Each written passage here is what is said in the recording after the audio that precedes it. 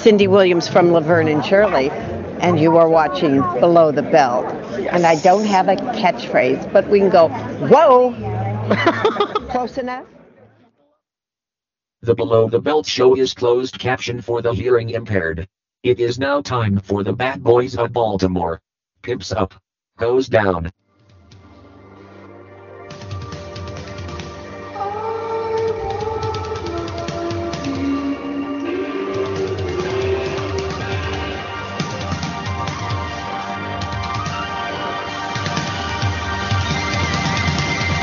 Oh, I got a live one here.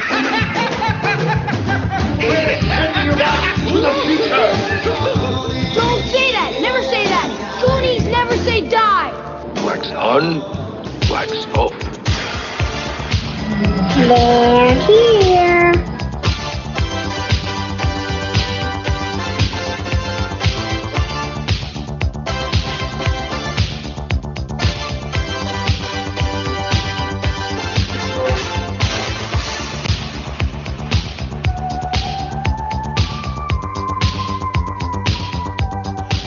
Yeah, that's right, guys. It's time for another episode of BT Below the Belt.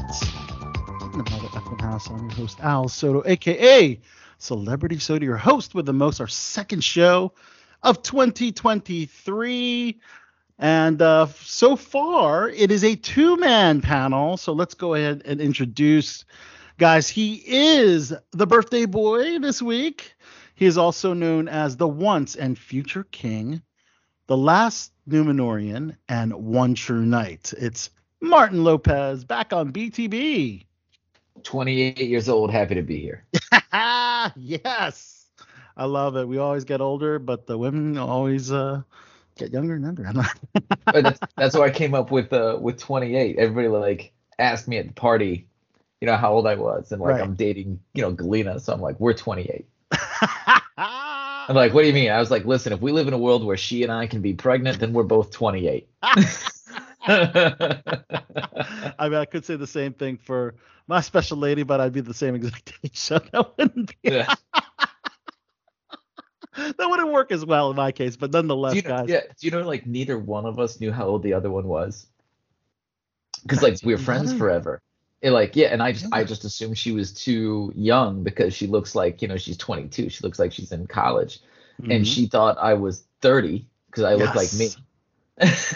And it's after we had gone on like a date or two by accident, we were like at this pool party, and how old I was popped up, and she's like, "Are you kidding me?" I was like, "You didn't know?" She's like, "No, I thought you were 30." It's like, you've known me for 5 years. How do you not know how old I am?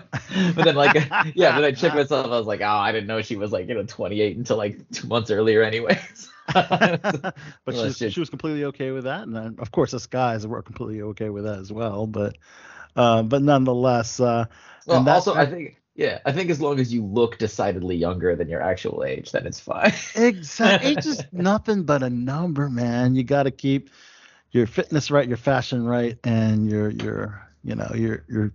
just your being.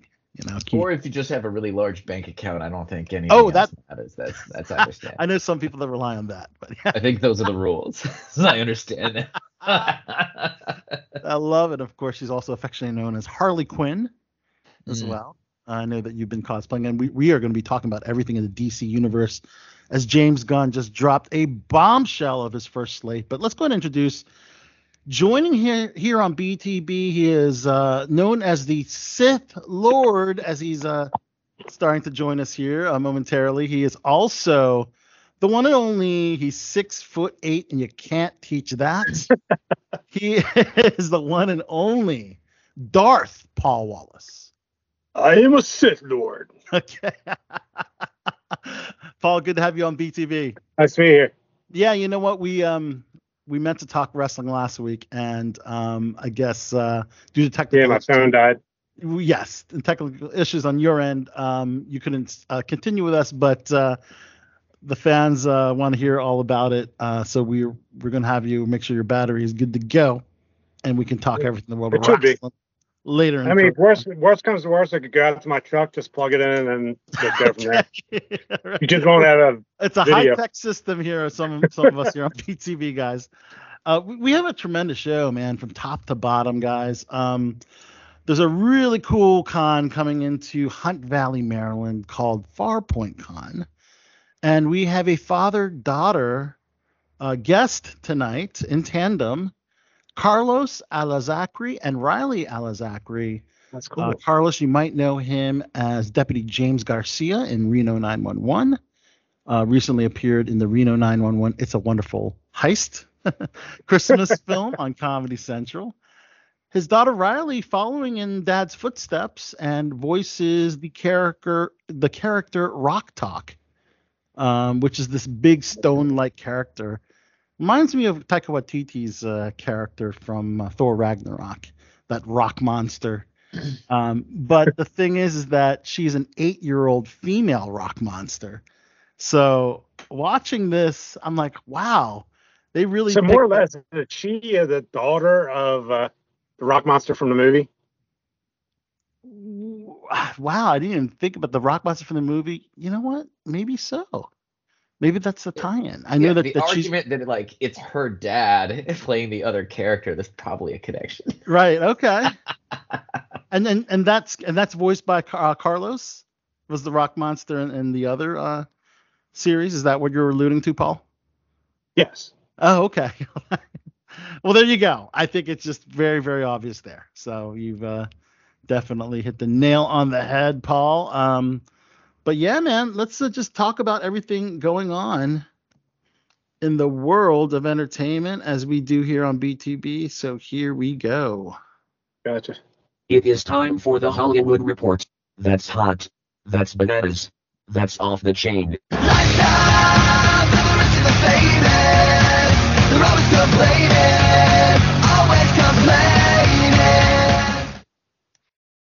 Yeah, that's right. Let's talk a lot of stuff going on in the world of entertainment. Of course, we were back on BTB last week, and I thought, okay, well, it's only been a few days since the last show, but we still got a ton of crazy things that came out. But let's start with the box office, as we always do.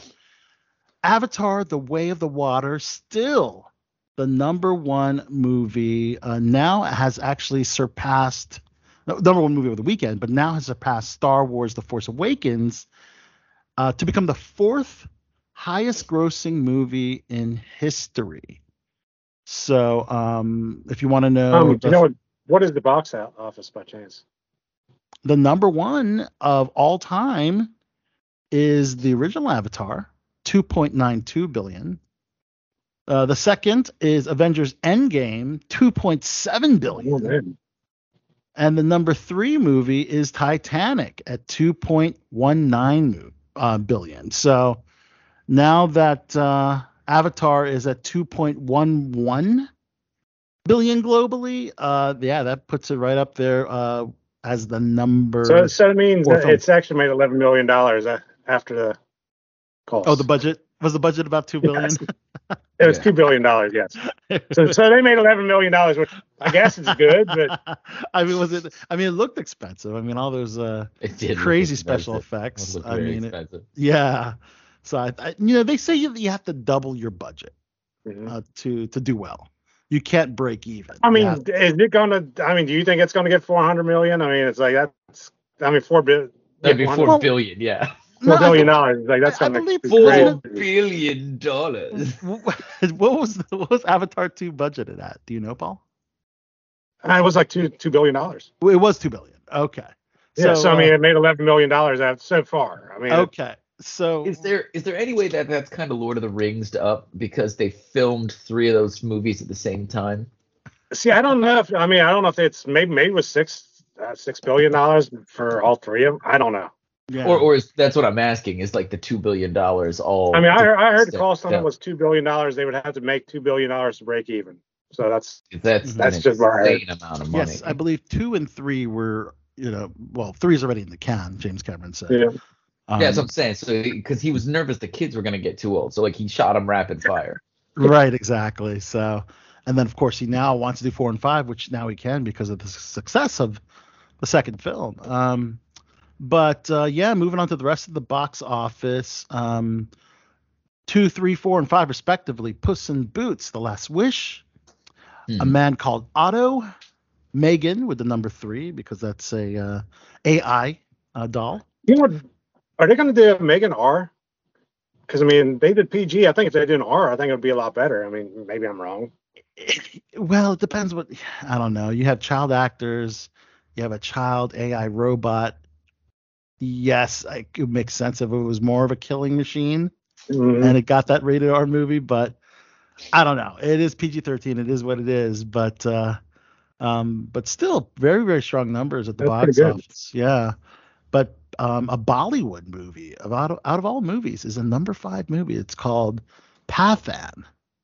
So that's. You're familiar with that, Martin? Oh no, but like I have a decent amount of Indian and Pakistani friends, and their feeds are they're like, watch they're talking about this movie. Really? Yeah, it's like, I had no idea what it's about. Remember all the Asian love that Crazy Rich Asians got? Yes. You're seeing the same thing. The it's same that thing kind for of the thing. Indians. Yeah. It's I mean, do they break out into dance for some random reason? Because it seems like every Bollywood movie does that. It's part of the rules of Bollywood. Your film has to end in a little shoulder action. Shah Rukh Khan, who is India's biggest male film star. See? So it's kind of like, I guess, the Brad Pitt of India, maybe? I don't know. Yeah, and it's that kind of film. It's like action, car chase, I am a cool guy, That's cool. That's more cool. power to him. I think they need to do one with him and Shatner. Because his name's Khan. I mean, could you imagine Shatner? Khan? Oh, I get it now.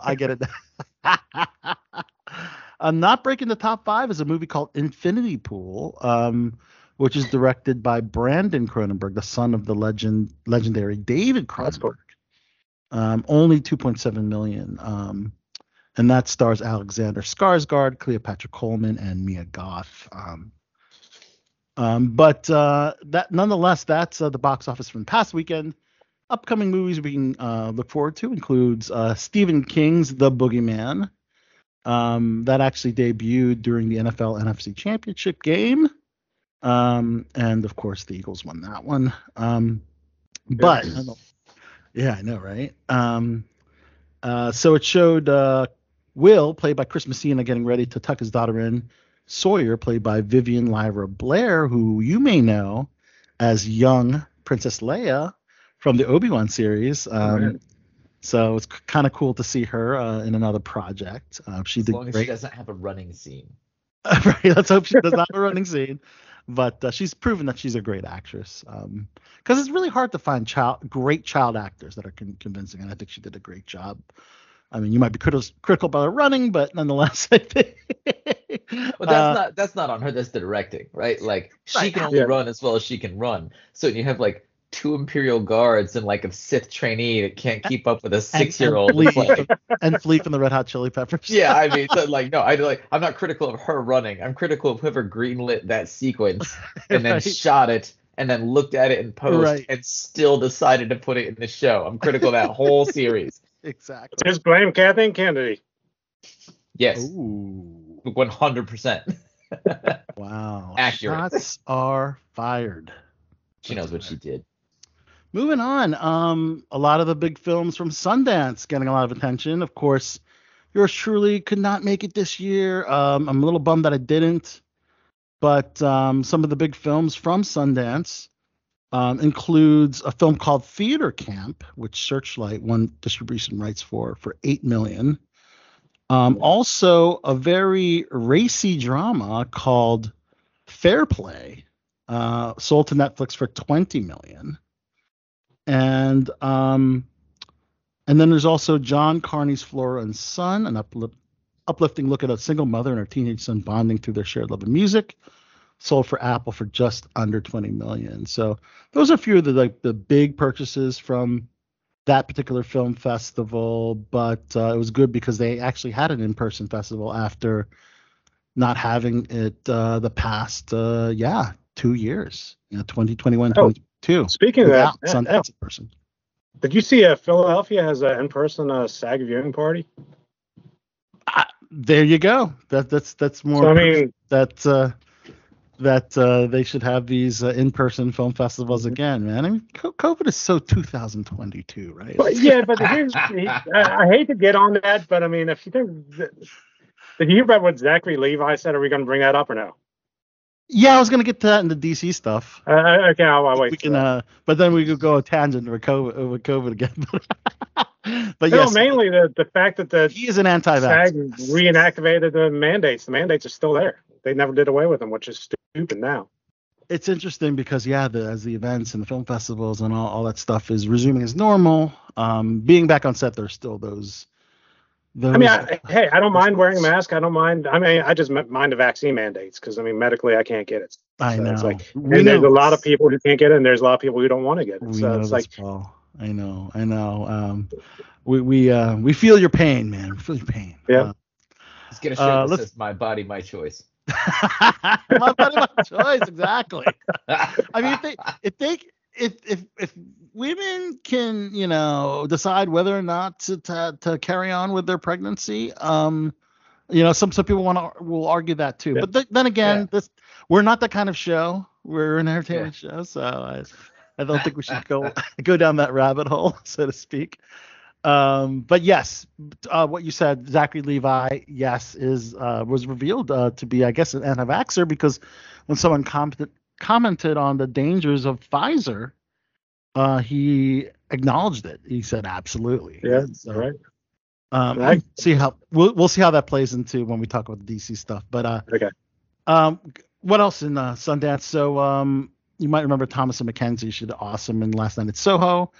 She's in a film with Anne Hathaway called Eileen. They're basically employees at a juvenile facility who are subject to dark impulses and a spellbinding adaptation of an Otessa Mossfay novel from William Oldroyd. Okay, so that was one of the bigger films. We mentioned Flora and Son, which is the romantic drama where basically two people fall in love through music, and that's Eve Hewson. If you don't know the name, her dad is a super duper famous rock star in Bono of U2. She's been going more of the. See, I was thinking you were going to say Whitney Houston's daughter because it sounded like you said Eve Houston. No, Eve Hewson, Hewson. Okay. Falls for guitar teacher, for her guitar teacher in L.A., played by Joseph Gordon-Levitt. So That's pretty cool. yeah, so that's another one to look out for. Variety of roles. He's really Joseph? all over the place. Yeah, because he'll do like he started off as like the buddy sidekick comic relief dude for like ever. Yep. And then he clicked over to like more tough guy stuff, getting tied in with Batman. And then he did that Bruce Willis movie Looper, where he's more like, whatever. He's pretty good in that one. Yeah, and like, he's good in all of them, right? And Edward Snowden. Let's not forget that. That was a little bit more action, whatever. Yeah. But then he still does like the cancer buddy comedy one with He's Seth a Rogen. fantastic Like, actor, he's all over the place, man. Yeah. Is he just like more indie films now? Because it just seems like he's not in mainstream stuff as much. That's the thing about Sundance. I mean, they're like what they call the big budget indie films. So eventually they will get distribution. They're just budgeted a certain, they're not initially greenlit by the studio. So. I just thought maybe he's going to Edward Norton route and just picking and choosing like projects he likes. And let's see what else. One more Sundance film. The documentaries are a big deal. They're actually doing one about Michael J. Fox. And of course, he's been an advocate for Parkinson's disease. As you know, Michael J. Fox has been dealing with that disease for the most recent part of of his career, and certainly probably has affected his career as well.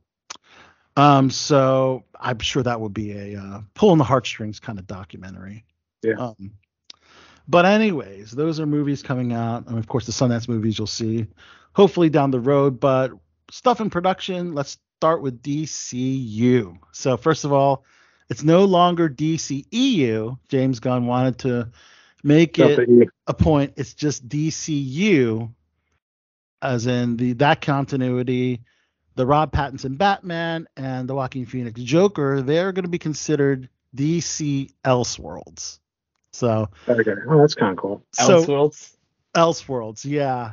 I'm surprised. I figured they would go with the comic book and call it Black Label, because that's where they've been doing with the more mature line of. See, the thing is, if you do that, could you do like a Superman with Cavill as Elseworlds also? You Yeah, it sounds like it. You could, yeah. But let's kind of introduce our guest co-host tonight. As we just started talking about the new James Gunn DCU slate. He is journalist extraordinaire from the Rogers Review. He is Dean on the scene. Rogers, welcome back to BTB, Dean.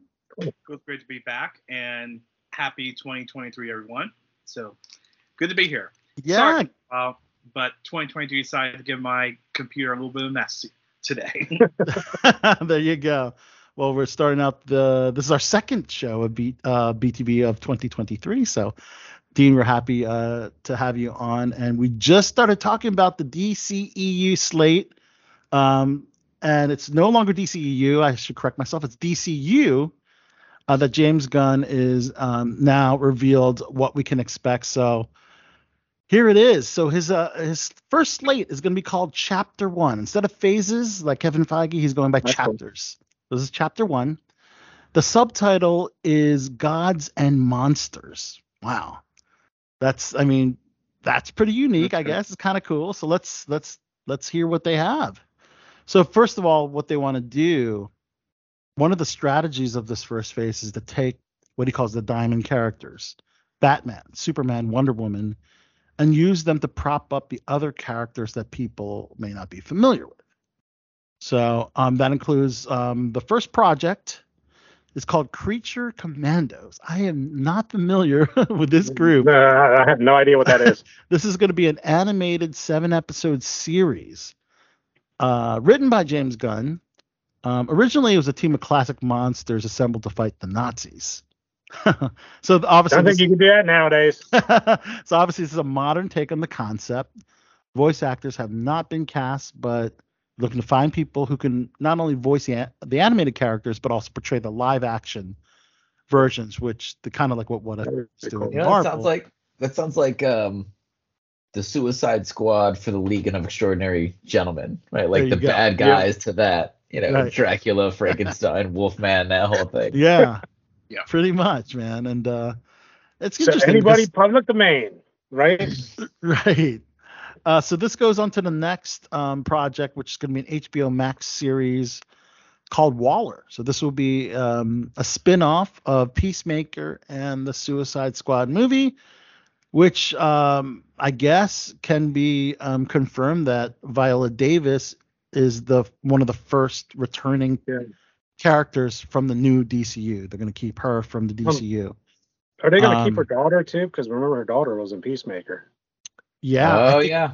I think the Peacemaker series will be canon because that's the James Gunn. In fact, I think it's going to start really with the James Gunn Suicide Squad. It's going to start with that one and Peacemaker because although the Peacemaker 2 season 2 is not on the slate, that definitely is going to happen. But yes, I think a lot of those characters from Peacemaker, because it is a spin-off of Peacemaker, is going to be in this Waller. So that means Margot Robbie has more canon time. They haven't announced it officially, but if they do, I'll be so happy because they didn't bring back my boy Henry Cavill. Oh, yeah, without Cavill, the whole franchise is built on Margot Robbie. I know. It has to be. James Gunn, you will be absolutely insane if you do not keep Margot Robbie. I implore you. Please keep Margot Robbie in the new DCU. Speaking of Superman, so this is the first Superman movie on the slate. It's called Superman Legacy. Of course, James Gunn will be writing and directing. And apparently this is going to be like a younger version of Superman. They're calling it the Year 2 Superman. It's not going to be an origin story because we already know about that. It's going to focus on Superman balancing his Kryptonian heritage with his human upbringing. So, and that's going to be released in July of 2025. So, they haven't announced casting yet. There's rumors that the kid from Euphoria, Forgot his name. They were looking at him, that he would be a good fit. I don't know, but they definitely want to go the younger route. So that's why, sadly, Actually, what they should do is be like, use the guy from Smallville and be like, hey, that already happened, so now he's Superman. Tom Welling, and they could also go with Tyler Hoechlin too, who's in that Yeah. Superman and Lois series as well. Yeah, because I mean, they both look young enough. I mean, I would agree, but James, he has his vision, and yeah. I have a feeling he's going to go completely rogue on that one. See, I think honestly, I think DC's probably going to overtake Marvel the way Marvel's going at this point in time, unless they change ship. I don't Strategy. know. Yeah. I don't know. I mean, I'm a little, after hearing the say, I feel a little better. So, what else? We have a movie called The Authority. So, The Authority is a property from Wildstorm Comics, and DC Comics bought all the Wildstorm Comics properties, That's and cool. The Authority was one of them. So basically, they're kind of like what they call the gray hats. They're not really good or evil. They're kind of like the in-betweens, the gray hats. So basically, this group of superheroes are known for extreme methods protecting the planet. So they could be very controversial. They could be, could be very risky and could cause a lot of casualties. Who knows? But it's an interesting a take on superheroes. Instead of that completely benevolent superhero, you have one with, which maybe, you could maybe compare it to like the Black Adam, maybe like one of those types. I think maybe like the Boys also, because the Boys are kind of. Or the Boys. Yep, the Boys will be absolutely a great comparison to that. I'm very curious to see this take under the DCU. So they didn't announce Gal Gadot's return as Wonder Woman. They didn't say she's not 100% back yet, but they didn't say that she's back. This next project lets me believe that they're not bringing her back. So it's called Paradise Lost, and basically they're calling it a Game of Thrones style drama set in Wonder Woman's birthplace of Themyscira. Okay. And as you know, it's an island. It's a nation of all women. And curious to see how that one will translate as a series. And they're calling it Paradise Lost? And they're calling it Paradise Lost. Yeah. That's an interesting title. That's Satan's fall from heaven after the war with God. So I'm guessing that's what they're trying to make that reference. Right. Let's see if that works, right? Let's see. So we mentioned the DC Elseworlds. Yes, the Batman sequel is still happening. So that will be Robert Pattinson for the Batman Part 2. And that's going to be released in 2025. Again, this is going to be DC Elseworlds. It's not going to fall under the continuity of DCEU, but actually, if it is Elseworlds, is that going to cross over? I mean, would Joker from the Joker movie maybe cross over to the Robin Pattinson movie, or is that kind of the timeline's a little different? The Joker movie took place in the 70s, didn't it? Mm-hmm. And the Batman movie took place in the modern era, so they would have to have a much older something actor. happened. Yeah, I guess right. Yeah, and one would argue, why wouldn't they want Robert Pattinson's Batman to be in DCU? I mean, I would be all for it. But somebody said Ben Affleck's still under contract, so I wonder if they're going to use Ben Affleck or maybe switch him out with that. That could be a very, very viable possibility. Yeah. They said he signed for like 3 films. Whether I think if he signed, you're going to get paid no matter what. This is where what you said makes it more intriguing. The first Batman project under DCU is called The Brave and the Bold. Mm-hmm. So this is the introduction of the DCU Batman. Yeah. And it's also going to introduce a version of Robin called Damian Wayne, who is Bruce Wayne's son. Yeah, that's the grandson of the Demon Head. That's Ra's al Ghul. Yep. Right. So this movie will take inspiration from the classic run written by Grant Morrison that introduced Batman to a son he never knew existed, a murderous tween raised by assassins. It's a very strange father and son story. That's a great storyline. And Ben Affleck is the age to have a tween kid, so if they want to keep Ben Affleck, then that would be. They could use Michael Keaton too. I mean, I guess because he's still kind of floating in there somehow. I guess. Yeah, we'll have to wait and see what happens. I'm curious to see if he's going to bring in anyone that played these characters before or just go completely clean slate. Yeah. So this is a big one on the Supergirl Woman of Tomorrow. So this one kind of takes place of the Supergirl movie or the Batgirl movie that they threw away. But this one's written by Tom King, who's one of the more renowned DC Comics writers. Yeah. And so this But is that's what you need to do. You need to have the comics writers actually write the movies because they know the characters inside and out. Instead of some random dude. They would have the treatment, but yeah, you still need screenwriters to write it into script format. Yes. But this is kind of cool. So this origin story of Supergirl is a little different. So basically, Krypton explodes in one origin story. This is where part of Krypton breaks off from the rest of the planet, and it's almost like inhabitable, like very deserted area of this rock of Krypton. And basically, Supergirl was raised on that little rock that broke off of the main planet. And she became a little more, I guess, a little more hardcore, because she didn't have all the luxuries of Krypton. So that basically, sounds like a good story too. Yeah, we can use a Superman to like make some bad decisions every now and then, loses his temper every now and then. This will be Supergirl. Well, that's what I'm saying, but it's that character. Just kind of like, I'm sick of this. Right. So you'll have the Superman character who was the traditional story. He was raised as a baby, by the Kents, Mom and Pop Kent. But then the other people Supergirl. in Kansas. That's why he's so gentle. Right. He wasn't up there on that rock. So this will be an interesting. She's like a Black Ops Kryptonian. I like that time. Yeah, exactly. They bring her in for wet work when it's really bad. And this is one of my favorite characters that I enjoyed reading as a youth, and that's the character of Booster Gold. Now, he's a lesser-known DC character.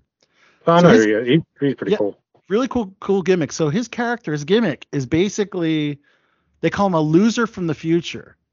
So he has all this cool future technology and knows that if he went to Earth in the current year from, way in the past for him, with this technology, he could use it and become a superhero. So wasn't he like a janitor or something in some exactly.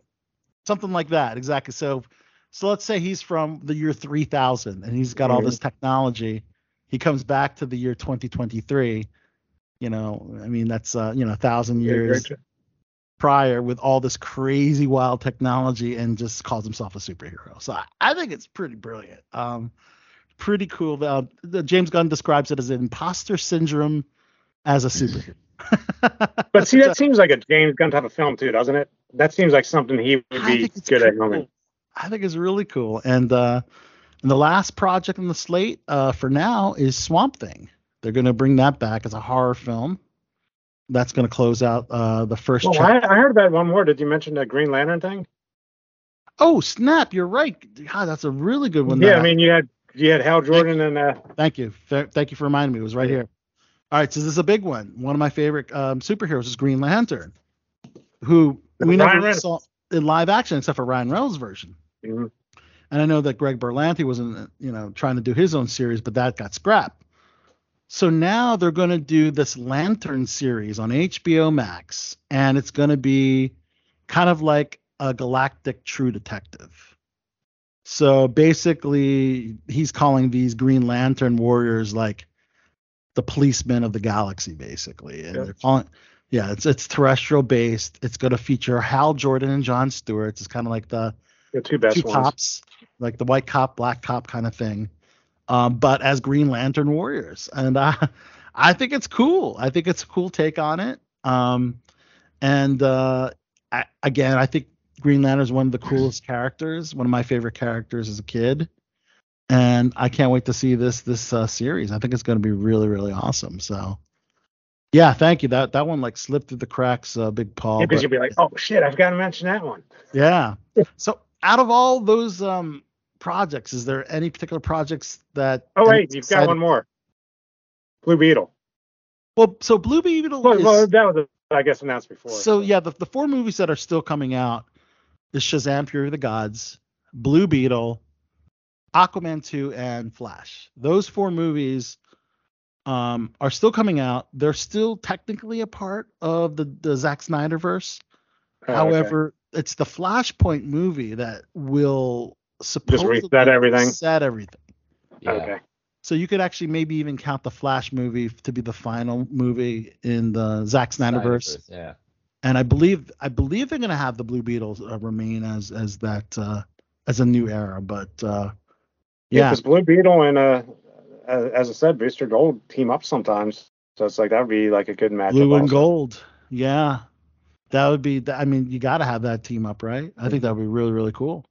I hope Flashpoint's good. That storyline is so Well, good. yeah. If they James do it Gunn right, that has film seen would be it. amazing. James Gunn's seen the movie. He said it's fantastic.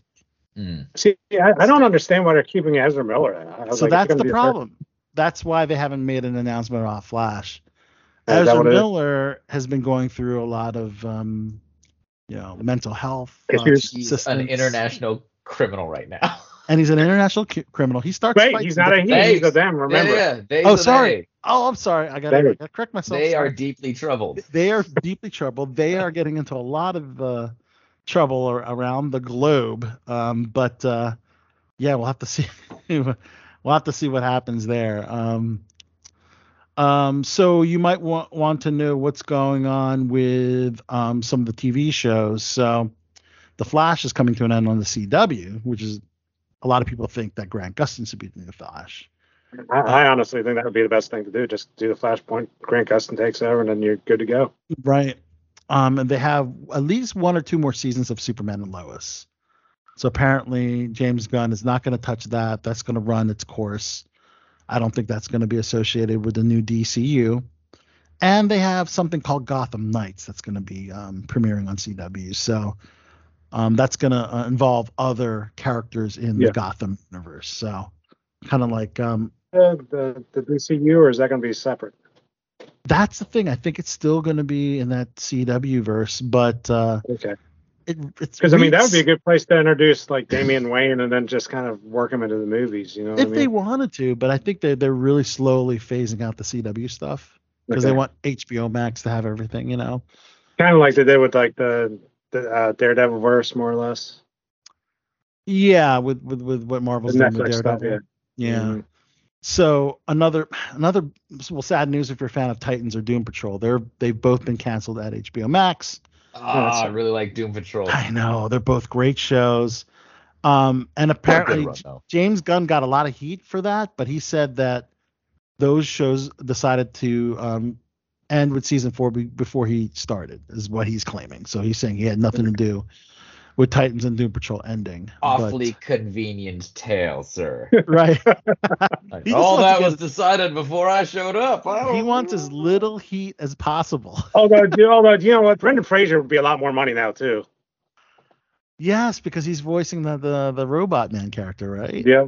Yeah, he did a great job with that too. And fantastic show. I need to get through. I haven't gone beyond a few episodes. Season 1, Martin. Does it get really good? Are you caught up on Doom Patrol? Really good's relative. I just enjoy it a lot. Nice. So like, you know, and there's some deeply moving, dramatic shows, episodes. There's some stuff that's just hilarious. It's just, I think like overall, it's just like thoroughly enjoyable. Yeah. It's kind of like Peacemaker a little bit, but a little Yeah. bit like grittier. Yeah. Yeah, because Peacemaker is much more a straight up comedy. Doom Patrol is much more like Yeah. social satire, focusing on absurdity. They Okay. do a really good. It's very, in that sense, it's kind of like South Park. It does a really good job of like mirroring the flaws in us in just like a ridiculous way that still gets the point. Okay. So I guess I should survey the panel. Which DCU project are you most excited about? Big Paul, do you have a? Let me see. I'm trying to think about which one would be good. Yeah. Actually, a Green Lantern movie, if it's done right, because I mean, I was looking for a good Green Lantern in the last universe, and now you have two of the better ones out there. So Yeah, for me, it's gonna be Lanterns and Booster Gold. For me, I'm really intrigued about those two, and those would be for the series. For the movies, I guess the Batman Brave and the Bold movie. I'm curious to see his take on that Damian Wayne character. Yeah. So, Yeah, that for me it's Batman and Damian, and like that's a real close tie with Flashpoint. Just because I've been waiting for Flashpoint for like 3 years now. Yeah, So, Right. Yeah, that's an awesome movie. Yeah. Well, that's going to explain a lot of the things. Is that why you think they did away with the what do you call it movie, the Batman Beyond, because it's going to be similar to the the Michael other Keaton movie? Yeah, I think they might even be editing Flashpoint in a way that resets, starts the whole DCU after that. Because I mean, think about it, Damian Wayne and then like Tyler McGinnis was like, I mean, it would still be an older Batman training a younger Batman, so it kind of is the same thing almost. We're very interested to see what happens there. Dean, are you particularly interested in any of the DCU projects that we talked about? I say the Batman and the Blue Beetle. The Blue Beetle movie. Okay, yes. The Blue Beetle. Also the Blue Beetle. I got a chance to interview the actress who is in the Blue Beetle, hopefully. Yeah, and of course, let's not forget about Cholo Maraduena from Cobra Kai, who is the Blue Beetle that you and I got to chat with at the Noche de Gala in Washington D.C., which is a very, very awesome event. I'm looking forward to next year's Noche de Gala, or actually this year, because it's going to be later in 2023. So Dave Bautista was interviewed recently, and he's saying his pursuit to play the Bane character is over.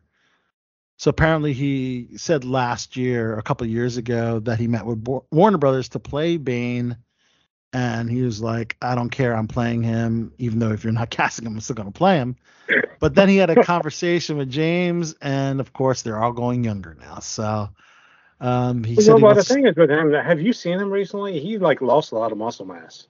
So I don't know if he did that for a film or what, but he's like kind of like I watched Glass Onion. I mean, he wasn't as jacked there, and like noticeably, like that's not 10 pounds. He dropped like 30. Right. Yep. Right. He's still jacked, but he's just not huge. He's just more cut. I don't know if he's jacked, but I mean. Right. So I guess the Bane character is super jacked. So yeah, he would have to be super jacked. So like. Right. So all right, from the Batman to the Bateman and Jason Bateman. Let's talk about some other movies. Jason Bateman will be directing a movie called The Pinkerton. Interesting. This is from J.J. Abrams' Bad Robot and Warner Brothers, and interesting. It's not based on that TV show they had, was it? Because they had a Pinkerton TV show about like a detective agency back in the day. I mean, well, I think so. I think you're right. So it's the Pinkerton Detective Agency. It's basically described as a supernatural Western revenge movie. Well, there's a lot of genres tied into that.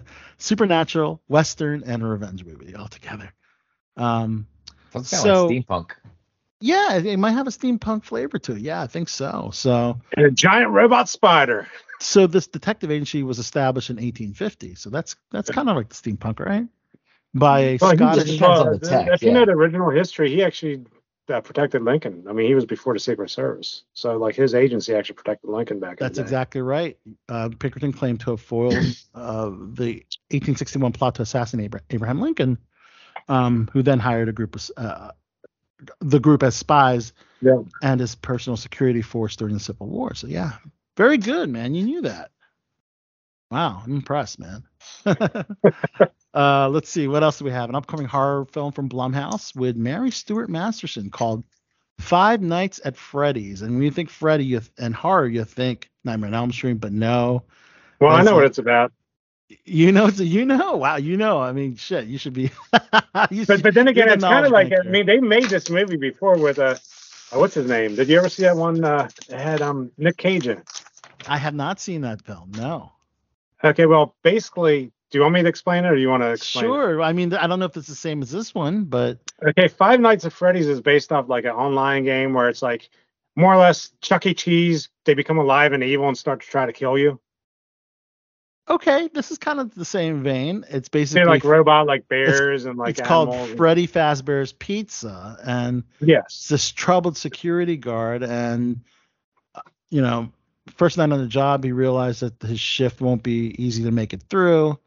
So maybe that's where the similarities kind of end on that one. I don't know, but yeah, because they had a Nicolas Cage movie where it was the same thing. He was like in a place like a Chuck E. Cheese's, and all the robot animatronics became alive and tried to kill him. And okay.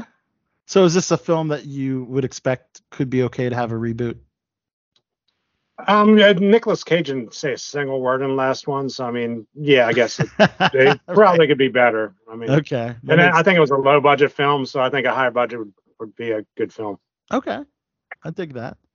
Let's see. So they're doing an interesting film called Here, and that's Tom Hanks and Robin Wright reuniting from Forrest Gump, but they're not playing their characters from Forrest Gump. Basically, they have to play themselves and younger versions of themselves instead of hiring like younger actors. Yeah. Robert Zemeckis, the director, wanted to use the AI, technology. They're calling it the hyper-realistic technology, and de-aging, so that way they can tell the story that spans generations. So it's starring Paul Bettany, Vision himself, and Kelly Riley from Yellowstone. That's cool. And will be distributed by Sony Pictures, and of course also Tom Hanks and Robin Wright. So interesting. Kind of interesting to see what they go with that one. Usually they save the CG for like the big blockbuster movies when it comes to like the de-aging, but they're doing it, and I guess now for a drama. Although no, actually they did it for The Irishman. I remember with Pacino and De Niro, which some people call that CG not the best, but I mean it was passable, but I mean it looked good in the Will Smith movie that one that bombed where he was like 5 different versions of himself, like looked significantly younger. That one, that was a lot better. I would certainly agree with that. Yes, I mean, it didn't work in She-Hulk. She-Hulk, well, that wasn't de-aging, but No, I know the CGI just didn't work right. I mean, it just didn't work. It was okay. Yeah, there were some wonky parts. I think it had to mostly do with the fact that you're doing with a television budget versus a feature film budget. So, I love She-Hulk though. I know you said that you thought it was woke, but I didn't get those. How do you not think that's woke? That is like the wokish. It's not as woke as Velma, but it's up there. Velma is aggressive, man. It's an aggressive show. Velma? Oh. It's like it's not a question of politics. Like it's like hateful. It's like an angry show. It's an angry, It's an angry show. Angry. I need to watch it. I really want to, have a personal opinion about it. So you've actually watched a few episodes, Martin, of Velma? Yeah, but it beat me down. Like I couldn't get through I mean, I watched 2 and it wasn't terribly entertaining either. Yeah, and like halfway through the 3rd, I'm just like, I'm not, it wasn't worth my time. It's like if you took like some 16-year-old girl right after she got like lied to or publicly embarrassed or cheated on by like some white dude, and you had her like write down exactly what she'd want to have happen to this guy in a story. Like that's sort of Velma. It's weird. And it's crazy. You figured an animated series for adults, it would lend itself to being good, but no, not in this case. It's just plain awful. No. From basically what all the people are saying. See, I don't even know who it's for, because I mean, think about it. You took iconic characters, and why didn't you just make new characters if you're going to do that? Yeah, I know. A lot of people want to see their. Considering you got 5 decades of Scooby-Doo fans from Scooby-Doo Where Are You to What Do Scooby-Doo, and there were great iterations, and then comes Velma. I think I got to a 1.5 episode, so it's like, I'm going back to the original Scooby-Doo. Yeah, you're right. I'm going to take the movie version of Scooby-Doo. The live version is much better. I mean, again, Scooby's not in it. Right, no Scooby! 3 of the major characters are ethnically twisted. Wait, Scooby might be in it because there is a black woman called Scoob. Okay. So I don't know if that's who they're going to name the dog after, or if she's somehow I don't know. I mean, I'm just so confused. This show makes no sense. It is a little confusing, right? It is a little confusing. All right. Yeah, and it suffers the same problem as Rings of Power, and that there's no likable characters. Yeah. Like it's not even like good guys or bad. Like they're all just. You wouldn't want to hang out with any of them. Yeah. Yeah. So just a couple more movie things before we move on to television. Will Smith is back, guys. After the slap scene across the globe.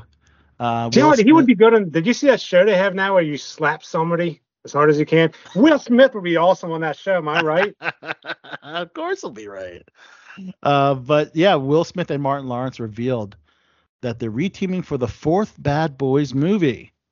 Oh wow! So it'll be Bad Boys for life. And director Adil El Arbi and Bilal Fallah are returning to helm.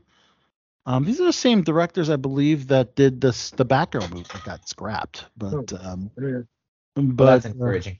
Yeah, it's interesting. It's called Bad Boys for Life was the 3rd movies, but it's now Bad Boys 4, so it's the 4th film. But I guess it works in a little bit of a different way.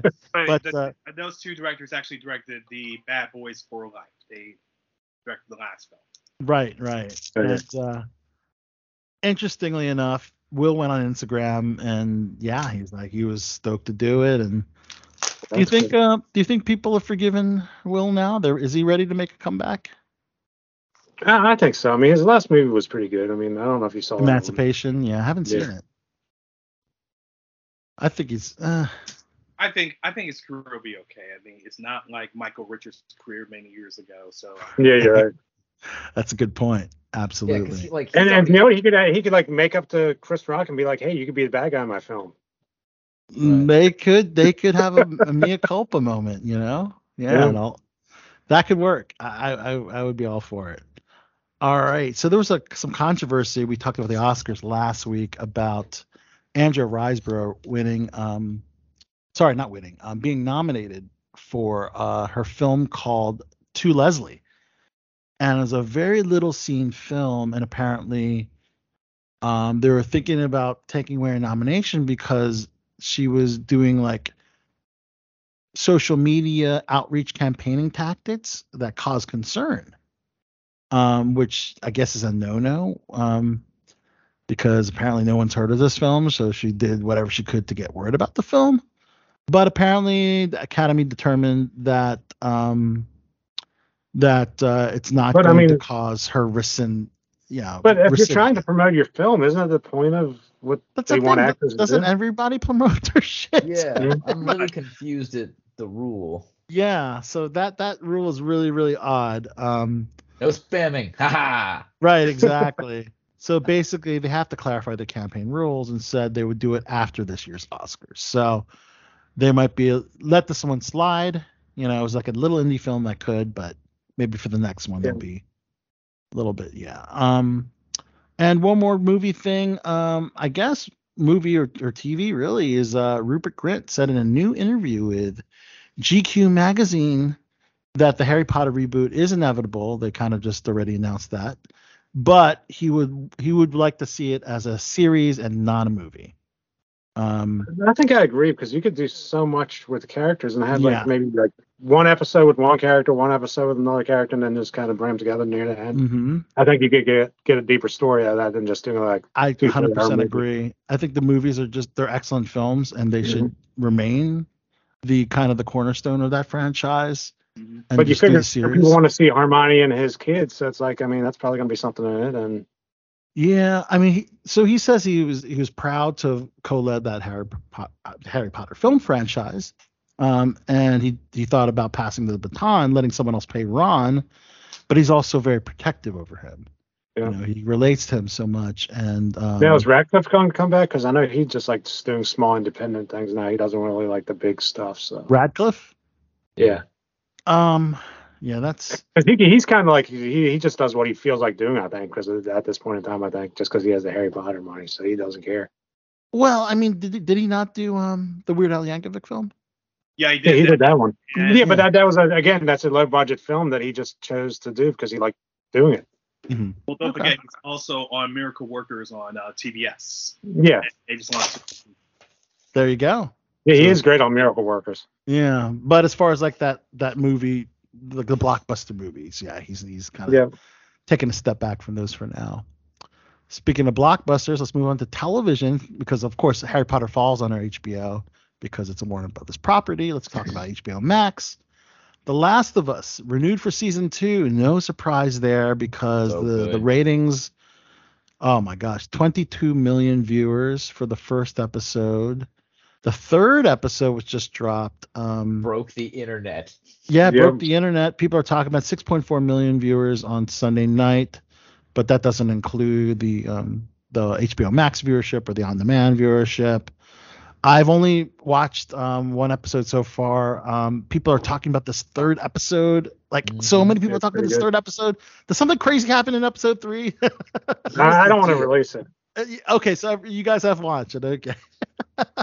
Yeah, I don't want to spoil it if I go through what's going on, but.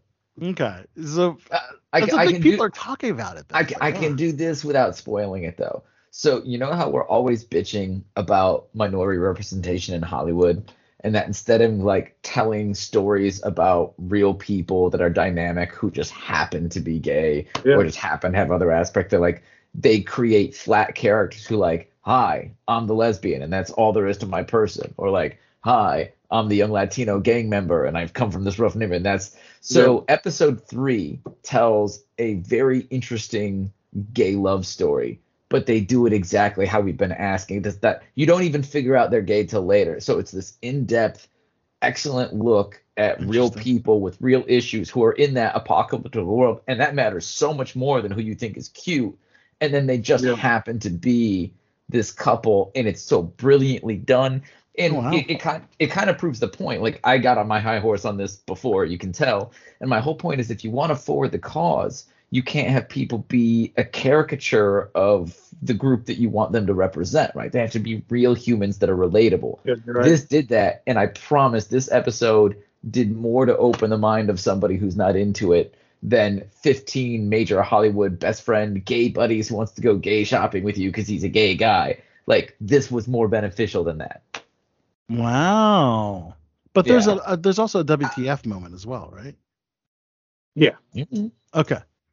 So that's what I'm going to that's good to know. That's not kind of non-spoilery, but again, very, very cool concept. It's a fungus, guys, that infects everyone, and these people are still living, or these animals, or whatever the host is of this crazy fungus that is actually based on a real fungus. Yeah, I mean, apparently there's one that infects insects, and the insects become like that. Take that. So it's cool. It's kind of based on real biology and science, you know. Yeah, it's gonna suck if that was the premise of Walking Dead, and they find out, oh shoot, now we have to change the premise of Walking Dead. Right. I know, right? But I'm really looking forward to catching up on this show. What else? Nicole Kidman has an HBO series called The Perfect Nanny. So it's based on a novel.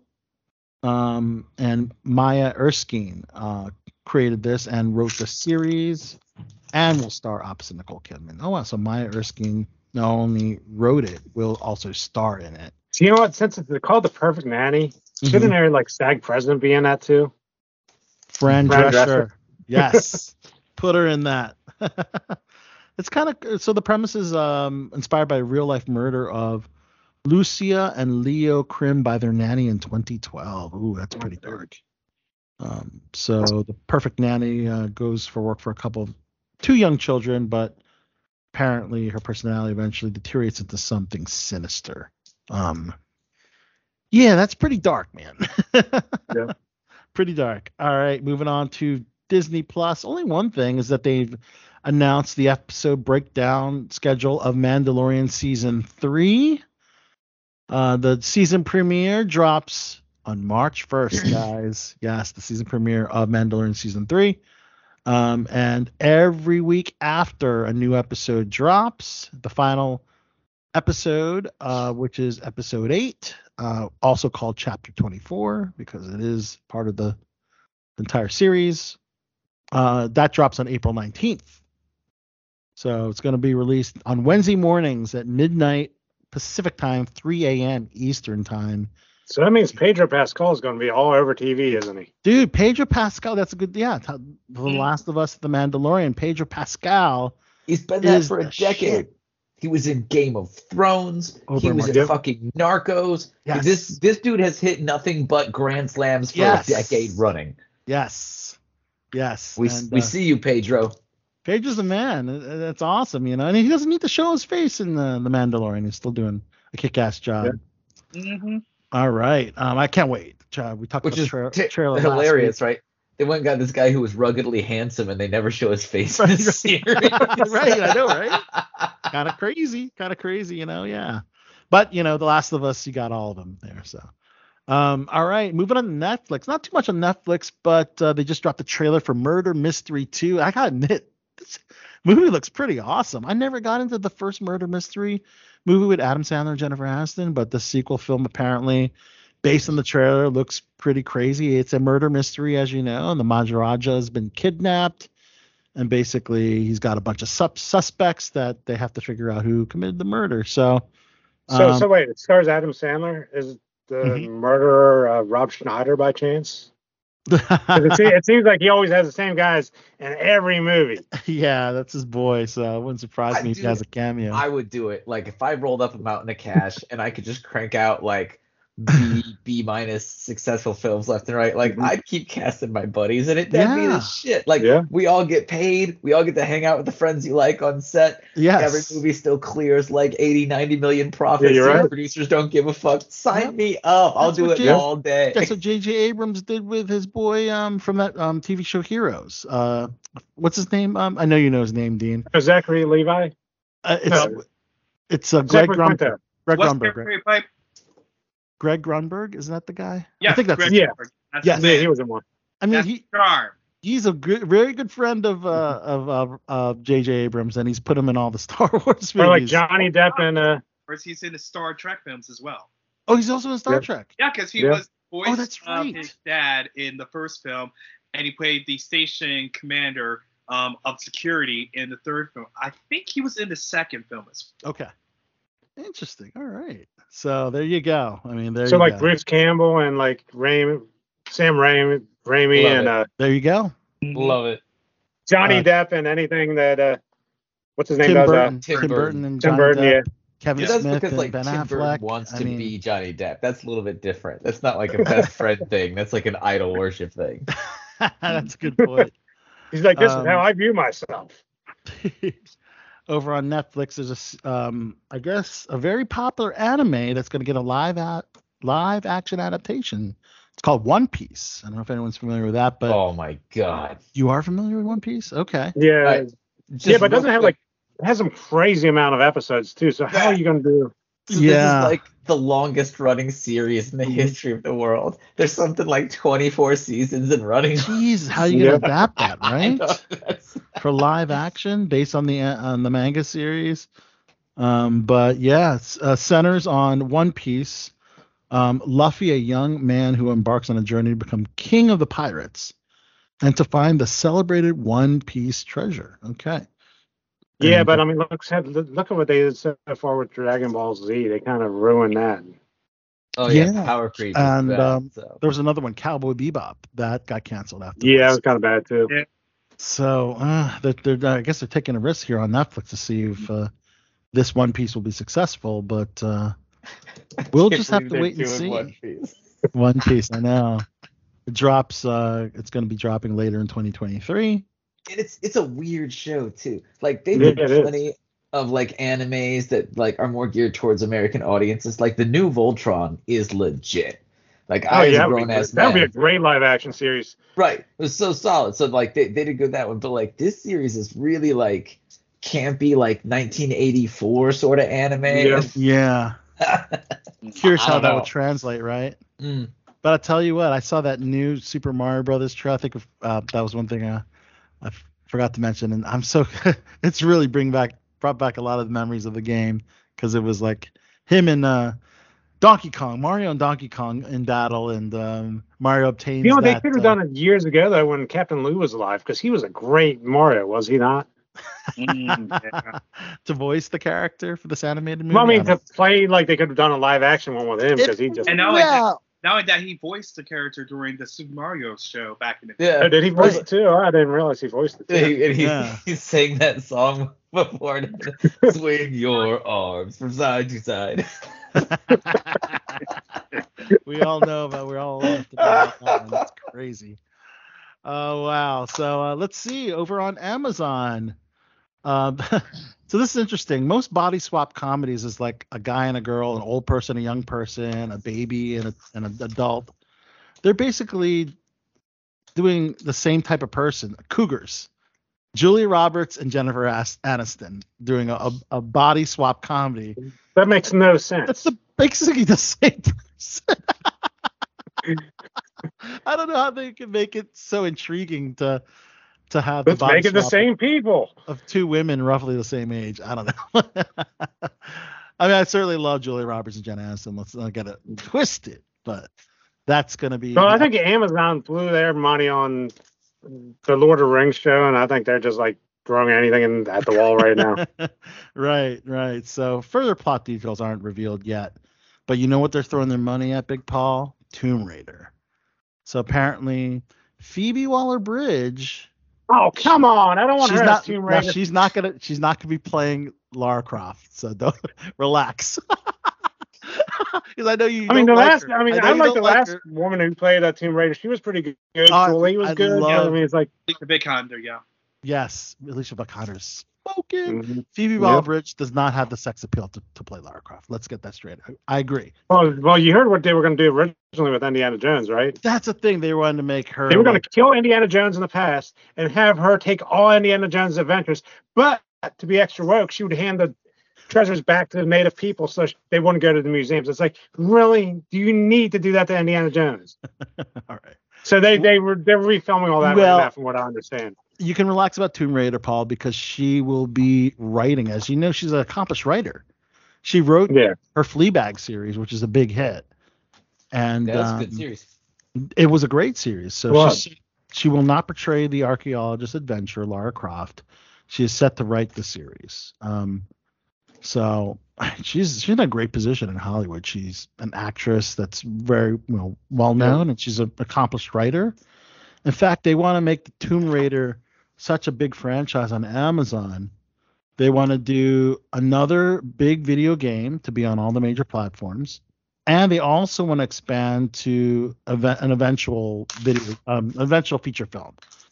But as I said, Amazon is not. I don't know. They just don't have it. I mean, they tried to do that with the Lord of the Rings. With Lord of the Rings, I know both of you agree that was a very underwhelming. And look how much money they spent. They spent like almost as much money as Avatar in that stupid show. That sucked. Yeah, it's bad. They do have a second season to redeem themselves, so we'll see what happens, right? Everybody who was in the first season died. It's all new people. Yeah, no, the showrunners said, like, in one article they said that they had heard the criticism and they were going to revamp things. In another article, they said season 2 was already written entirely, so there was nothing they could do. And then the best piece of hope we had was that a Hollywood insider said that Amazon was going to quietly retool the entire show. So we'll see. Oh, wow.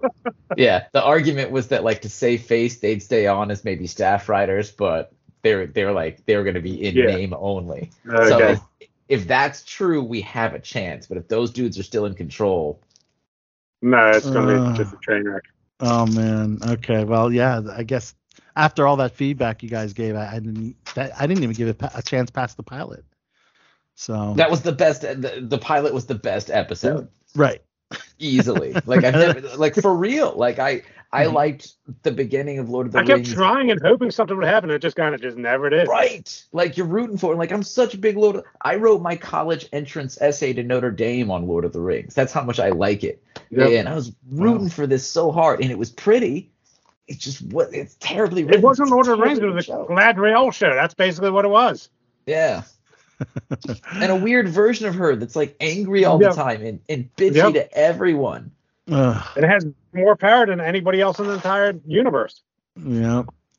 Wow. They made her have a crush on Sauron. That's all you need to know. Yeah. Like, they almost had her and Sauron hook up dating wise. Freaking nuts. Dean, have you seen the Power of the Rings? Mm-hmm. Would you agree with these sentiments, or? Unfortunately, I have to agree. Okay. Look, my favorite. Better be better. Yeah, my favorite character in the whole thing was Sauron. The only character that was, like, relatable or likable was the most evil being on the planet. That's the only dude that didn't bother me. Wow. Interesting. Wow, that is an interesting take. All right, moving on, guys, to Hulu. King of the Hill getting a reboot treatment. Wow. So Mike Judge and Greg Daniels set to return and executive produce. I was really never into King of the Hill. I mean, it was popular. It had moments, but it kind of like was a one-trick pony more or less. One-trick pony, okay. 13 seasons on Fox. I mean, it certainly got the viewers to get that many seasons. Now, do you know what Mike Judge needs to do? Idiocracy 2. Really? I don't know if you saw the first movie or not. No, I didn't. No. Yeah, check that movie out. I mean. Okay. Yeah. Well, I mean, especially like the first 20 minutes is terrifyingly prophetic now. Like we are getting dumber. It's like nowadays life. Right. Well, it's getting I mean, of course, we saw Beavis and Butthead return. Yeah. So I guess they can hopefully find the same success for King of the Hill and see what happens there. That's going to be on Hulu. But stuff is getting canceled on Hulu, including the show Reboot with Johnny Knoxville. That will not be picked up for a second season. Apparently Johnny Knoxville was pretty bummed about that.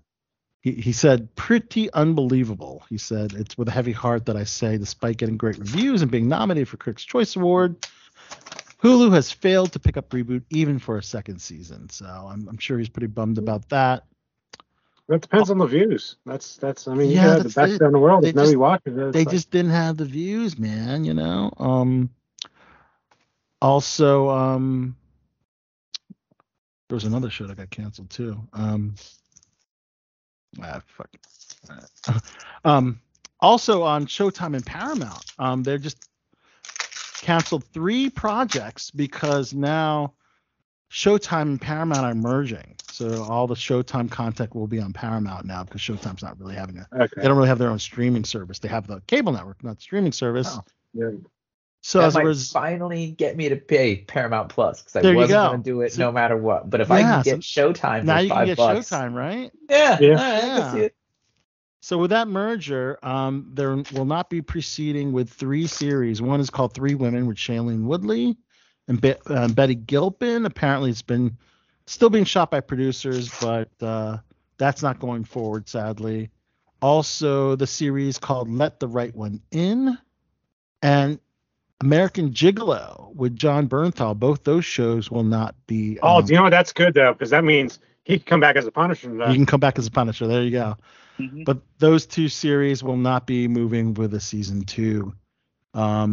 Those 2 projects, I guess, had pretty low viewership. In fact, Showtime was like, I think that's the least subscribed,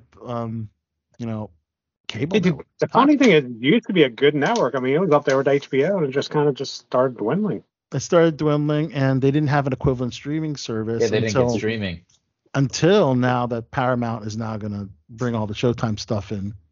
Yep. So now I know that Amazon offered it as well, but it was kind of like an extra plan. It wasn't really the same. When you just pay Paramount, you get all that Showtime content. You know what? I have to say, Paramount is just killing it right now. I mean, they're just like, Yellowstone, Yellowstone and all the Yellowstone shows and show I was on. I mean, Mayor of Kingstown's good. I mean, there's a ton of good stuff on there. They got 2 big hits too with Wolfpack with Sarah Michelle Gellar. Yep. And Teen Wolf the movie apparently had very, very high ratings. In fact, Teen Wolf the movie was Paramount Plus's most successful social premiere at 4.97 million interactions, as they call it, social premiere. With the I still like the Michael J. Fox one though. I mean, it's right. Jason Bateman was in the sequel. Mm-hmm. Yeah, I haven't seen. I mean, have you seen Teen Wolf on MTV? I haven't seen it, no. I saw the Michael J. Fox movie in the old. What was it? I think it was MTV, wasn't it, or VH1? MTV was the series, that was on a few years ago. It debuted in 2011, and then they just brought back the original cast for a movie. So, let's see. Wow, moving fairly quickly here. This is pretty a good time, by the way. Let's see over on network TV. Who watches network TV anymore? I guess for sports and reality TV and news. But or if you want to watch any episode of Law and Order, CSI, or NCIS. SVU, right? That's where you go for network TV. They have a new Fox comedy series called Animal Control with Joel McHale, Ravi Patel, and just announced added to the cast Maria Gabriela De Faria. We'll follow a group of local animal control workers whose lives are complicated by the fact that animals are simple, but humans are not. That's pretty much true, right? Yeah. Yes. Now, this is weird. Pets, is this going on in your area? They just need a place to sleep. Well, I do have a question. Did you hear about what happens in this area? I heard Harrisburg, Pennsylvania actually has litter boxes in their school bathrooms. Really? So would animal control have to clean the school bathrooms and take care of those people who identify as cats? That's a very good point. I would say so, right? I mean, I just thought it was the strangest thing when I heard that. I was like, yeah, that is really absolutely valid. Absolutely valid. Let's see, Saturday Night Live. They had the one and only Michael B. Jordan hosting the episode. Little Baby is the musical guest. And the cold open introduced Mikey Day's Eternal General Merrick Garland. And basically searching for classified documents. He's coming for everyone, Democrat, Republican, or whatever Trump is now. You don't want to be in the crosshairs. Attorney General Merrick Garland. It's kind of thing about SNL. They kind of will, a lot of skits based on current events, but it doesn't have a good rewatch value. If you notice that, it just because it's just kind of like a one and done. Run and done. I don't like that. See, the thing is, they need original characters. They don't have any original characters to write. The writers just suck now. I mean, because think about it. Back in the day, you had like crazy characters that everybody liked. You had the Martin Short host guy. I forget his name. You had like the samurai, whatever. Like he used to like the samurai. Like I mean, those were all like iconic. You had Goat Boy. You had like, I mean, there's so many iconic characters. But now, who's the most iconic character? Pete Davidson. It's like that's Pete Davidson playing Pete Davidson. He's no longer in the cast. I know, but I'm just saying that's basically what they have as an iconic character. It's like I can't think of anybody. Yeah, that's the thing, and I think a lot of the way comedy is being portrayed nowadays is that you have to be very careful not to offend, and that. See, that's the thing, though. Saturday Night Live was not ready for primetime players, and they were supposed to offend, but now it's like they neutered it. Mm-hmm. Am I right? Yeah, like back in the day, it was like, edgy. It was the show. Back in the day, it was all edgy and like pushing grand boundaries, but now it's like that's all PC, and I don't know. It's just not as good anymore. Yeah, to a degree, yes. Yeah, and when you watch the Weekend Update, they you truly know where they lie on the political scale based on what they're talking about. The problem is like those guys are writers too. It's like really you just need to get rid of those guys, get somebody in who can actually do a 50-50 thing and just put good comedy out. People and the fans will come back, but right now I think their ratings are probably in the toilet. You can have Dave Chappelle on every season. That's what they have. That's why they insist on having Dave Chappelle on. If you notice, at least once per season to get that. Yeah. But then again, didn't have the staff say they weren't going to show up because Dave Chappelle was there? Yeah, but NBC, the head didn't really care. Yeah. Fuck them. Yeah, half the writers are going to not show up because. Yeah, I know. They didn't want to show up. Yeah. It's crazy. Chappelle is like the last bastion for freedom of speech in America. Like he's toe in the line. I know. I agree. Same people from last week are still in the Me Too news, interestingly enough. So Marilyn Manson facing another lawsuit for sex crimes, this time from a woman who says she was groomed and sexually assaulted when she was underage in the 90s. So, they need to make a movie on him. Like, I mean, you could have the kid that played the Paul in the Wonder Years play him because, I mean, that's who they think he is anyway. That was a big rumor, yeah. That's so funny that he's Paul from the Wonder Years. That's what a lot of people said. Yeah. I never heard that. Oh, you never heard that? They have a similar nose. Yeah, he's got the slope of the nose. The slope of the nose. Yeah, that's exactly why they thought it was him. But it's so funny. Apparently, this Jane Doe plaintiff said she was 16, and apparently Manson was using a celebrity to groom, manipulate, and exploit. And it's pretty disturbing. What happened? Well, do you know what? What if you put him in as a cellmate to R. Kelly? Make that a reality show. Just have him in jail to get R. Kelly. You want to do a reality show That's crazy, dude. Marilyn Manson and R. Kelly in jail. That's actually glamorizing. That would be, that would be a hit. Everybody and their brother would watch that. That's horrible, Paul. That's absolutely, that's so bad, dude. That's horrible. But yeah, no, pretty despicable allegations. You're right. Apparently Manson would like give a phone number to his like VIP girls that he wanted to stay in touch with. And the phone number came with a password that was given the girls while on tour to gain special access to the band and the tour bus. And apparently they used the band used drugs and alcohol. They don't use drugs. This is what they allege. This is what they allege. That Satan worshiping band doesn't No. do The it guy with who material. has actual boobs doesn't. Right. So Marilyn apparently became more aggressive, kissing, biting her breast, oral copulation, and penetration. Jesus. Yeah. And then Danny Masterson is back in the news because Ashton Kutcher, his best friend from that 70s show, and of course Ashton is in the new That 90s show, which of course, as you know, Danny's not in. Yeah. Ashton finally opened up about the situation with Danny Masterson. He wants him to be found innocent of the charges brought against him. But that doesn't mean he's innocent. Right. But he doesn't want Masterson off the hook for the alleged crimes. He said he hopes that the behavior isn't true because Masterson was such a mentor for him throughout his career. You know, if the allegations against Masterson are true, that's a different story.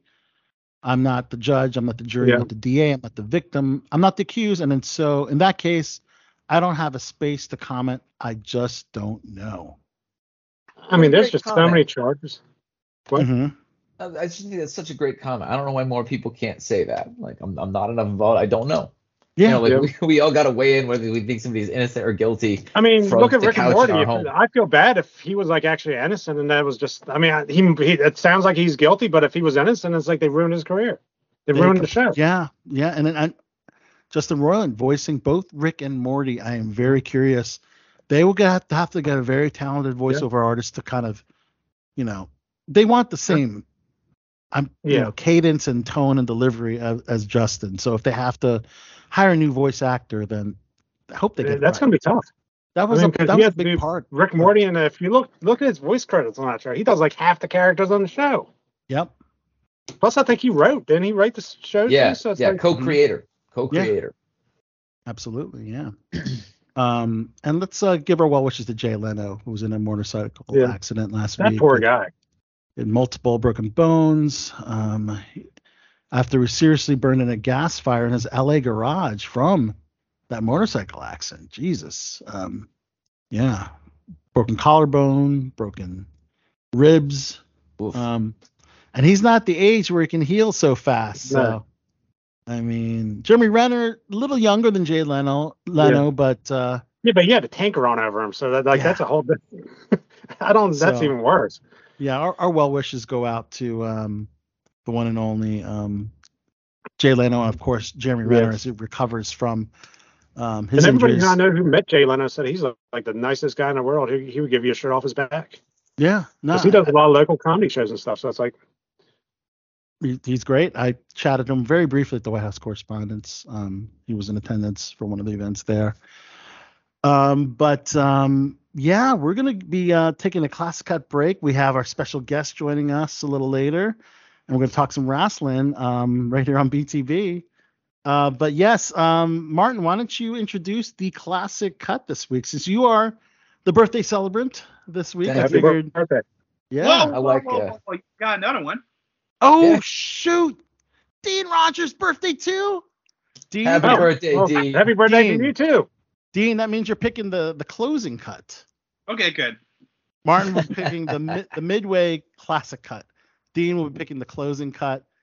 Martin, go ahead and announce your classic cut this week. All right, when you get to be the ripe old age that I am, you appreciate sort of happier, funny stuff in life. So I was going with an odd pick. This is the song Hocus Pocus by the band Focus. I believe it came out in 1973. All right. Some classic rock for you here on BTV. So listen to the cut. We'll be right back on BTB. We got some sad rest in peace news to announce. Some news from the WWE Royal Rumble and our special guests, who are Carlos Alazraqui and his daughter Riley Alazraqui. Cool. They're both voice actors, and of course, Carlos, best known for his work on Reno 911, and he was in the recent Reno 911 It's a Wonderful Heist Christmas movie. And of course, I know Dean is a big fan of the Farpoint Comic-Con. The Farpoint Con, rather. It's late, guys. And both Carlos and Riley will be two of the celebrity guests in attendance. So we'll be talking to them when we get back from our break. So here is the classic cut, guys. We will be back.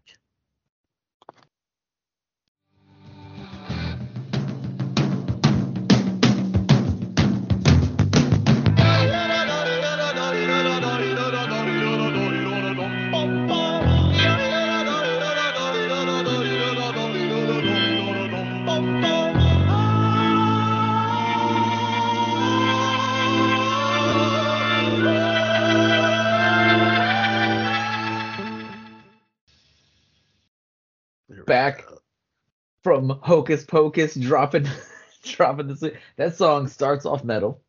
You get a guitar solo, you get some yodeling, you get a flute solo. Right. They drop an accordion solo in there. There is no path. They put everything in that song. My God, that is wild. Is there any particular reason you chose that cut? It's good. It's really good, and it's different. Is this something that you've shredded to in the past? Yeah, I can play that whole song. Dude, that's so cool. And Dean will be closing with your classic cut selection for the end, which hopefully you'll send me very, very shortly. But all right, so wow, that's pretty much all I have for entertainment. Of course, we have our RIPs, but I figure, with a little bit of time we got left, we could talk about some of the highlights from WWE's Royal Rumble. And a lot of stuff going on in the world of WWE. So,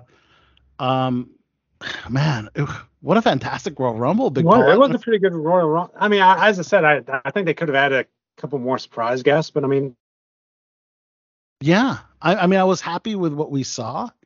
Mm-hmm. As far as the men's Royal Rumble match, the only real surprise was Edge. Because we hadn't seen him in a long time. They didn't really bring back any legends from the past. No, I mean, that was kind of disappointing. I thought maybe Matt Cardona would show up because his wife was in the women's Royal Rumble. That's a good point, yeah. We all knew that Brock Lesnar was going to be in it, even though they didn't announce him because, he's got to continue his feud. Yeah. Although one particular surprise entrance was Logan Paul. So I guess that would fall under a surprise, even though he's an active. Was he like a fake injury though? Because remember, he was supposed to be hurt pretty bad, wasn't he? He was actually number 29. No, I mean, I'm talking about was that fake injury when he got hurt in WrestleMania? Oh, when he was injured. Because then they say he had to get surgery or something. I mean, I don't know if he just healed fast or if it was just a fake thing where they I don't think he was seriously injured, Big Paul. Okay. No, I don't think he was. So obviously enough to wrestle several matches, including challenging Roman Reigns at Crown Jewel. But Logan Paul, I mean, it seems like they're setting up an eventual feud and maybe WrestleMania match with Seth Rollins. So we'll have to see what happens there. But your winner of the men's Royal Rumble is none other than Cody Rhodes, the son of Dusty Rhodes. Well, he deserved that. The American Nightmare, guys, the winner, who drew number 30. A lot of people are very critical that, you drew number 30. Of course, you're not wrestling as long as someone drew number 1, like Gunther. And Gunther was, the final. He was just dominant. He just went right through everybody. He was he was fantastic. He was he lasted, the endurance of the guy was insane to last from number 1 in the Rumble all the way to the end. And of course, Cody Rhodes eliminated Gunther, and it's official. He will be challenging Roman Reigns for the Universal Championship. So did you hear what he wants to do with the belt too, which I thought was kind of cool? To pay homage to the past, he wants to bring the Ring to Evil belt back. the winged belt. Yeah. Wow. So I mean, I think it would be nice. I mean, that's just because I don't like that new belt they have with the W. The new belts, I mean, they're basically the same belt. One's blue and one's red. Mm-hmm. Yeah. So Cody's like, hey, I want to bring the pass back. So I was like, hey, that's pretty cool. But I was also reading another thing that what they could do is have Cody Rhodes challenge Roman for the WWE title. And then on another night, Roman will defend the Universal Champion against someone else, maybe The Rock, which I love. And I was thinking that's kind of a great way to have Cody win the WWE title, but keep the Universal title on Reigns. Yeah, I think that's a good way to do it because you should have two champions, whether people like both of them or not. At least you have two because when you have one, it's like it just kind of gets stale and people are fighting for nothing. I mean, they're fighting for the Intercontinental or tag teams or whatever else. It's like exactly. So, and they open up with the Royal Rumble match, and it was a very, very exciting match. And then we saw the Pitch Black match, sponsored by. That was a strange match, though, wasn't it? I mean, it's kind of cool with the way Bray Wyatt put that paint on, but I mean, it's just a weird match. It was an odd match, and I think anything that Bray Wyatt does is odd. But Bray Wyatt victorious in that match versus LA Knight. LA Knight, however, he's a future star, man. He's great on the mic. He's a great worker. I think he'll do really well. You think he's going to be part of the faction that Bray Wyatt's doing, or do you think that's just kind of just? I mean, it seems like Alexa Bliss is going to be part of that faction because I mean that Uncle Howdy thing with her, but. Yeah, and that's the thing. Do we know who Uncle Howdy is? I mean, it's rumored that it was his brother. I think I know who it is. I mean. I think it's his brother. I mean, his brother Bo Dallas. Okay. Bo Dallas, yeah. Okay, yeah. Any guesses from the panel who Uncle Howdy is? All I know is if his brother might be his uncle, that family has some therapy they're gonna have to work through. Well, the one storyline. I mean, that's very possible, isn't it? Yeah. Mm-hmm. Also, we have Bianca Belair, who successfully defended her title against Alexa Bliss, and you mentioned the Alexa Bliss tie-in storyline there. That match was just okay. Yeah, then you had the women's Royal Rumble match. That was a great match. I mean, talk about going the distance. I mean, you had two people go the distance in that one. That's right. Liv Morgan and Rhea Ripley, jury number 1 and 2, lasted all the way to the end. And yes, Rhea Ripley, who was the number 1 entrant, won the whole damn thing.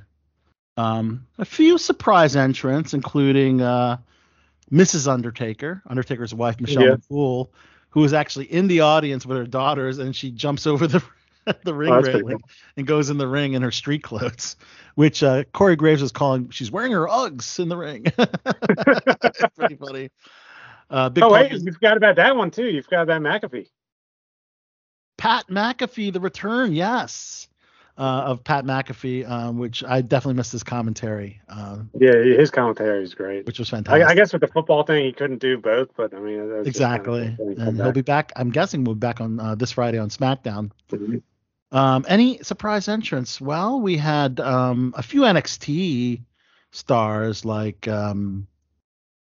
had Indy Hartwell. We had you had Chelsea Green come back. I mean. Mm-hmm. We also saw, like you said, Chelsea Green returned after being released from NXT. Yeah.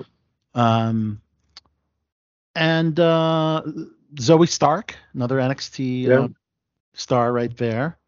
And Doudrop, no more. She's now back to her regular name of Piper Niven. She was also in the women's Royal Rumble. And of course, drawing number 30, Nia Jax. I didn't really miss Nia. I didn't think she was great. No. She injured a lot of people. I mean, I think because she's related to The Rock. I think because she was related to The Rock, that's why she got the pass. But now I think what's going to happen, I think she is probably going to come back and join Roman Reigns and be like the female of that group. Right. And of course, Rhea Ripley winning announced on Raw that she will be challenging Charlotte Flair for the SmackDown Women's title, which I'm surprised that. She decided to challenge Charlotte over Bianca Belair because we've already seen the Charlotte match at WrestleMania. That was for the NXT Championship, but we've seen that match before. But nonetheless, it's going to be a great match.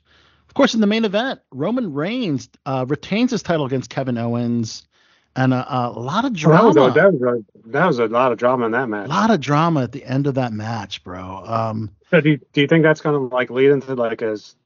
Well, here I'll let you recap the match first. Well, I mean, yeah. So we saw that Roman Reigns did defeat Kevin Owens, but after the match ended, they put insult to injury and decided just to beat him down, put him in handcuffs, and then became the true test for Sami Zayn, where his loyalties lied. Yeah.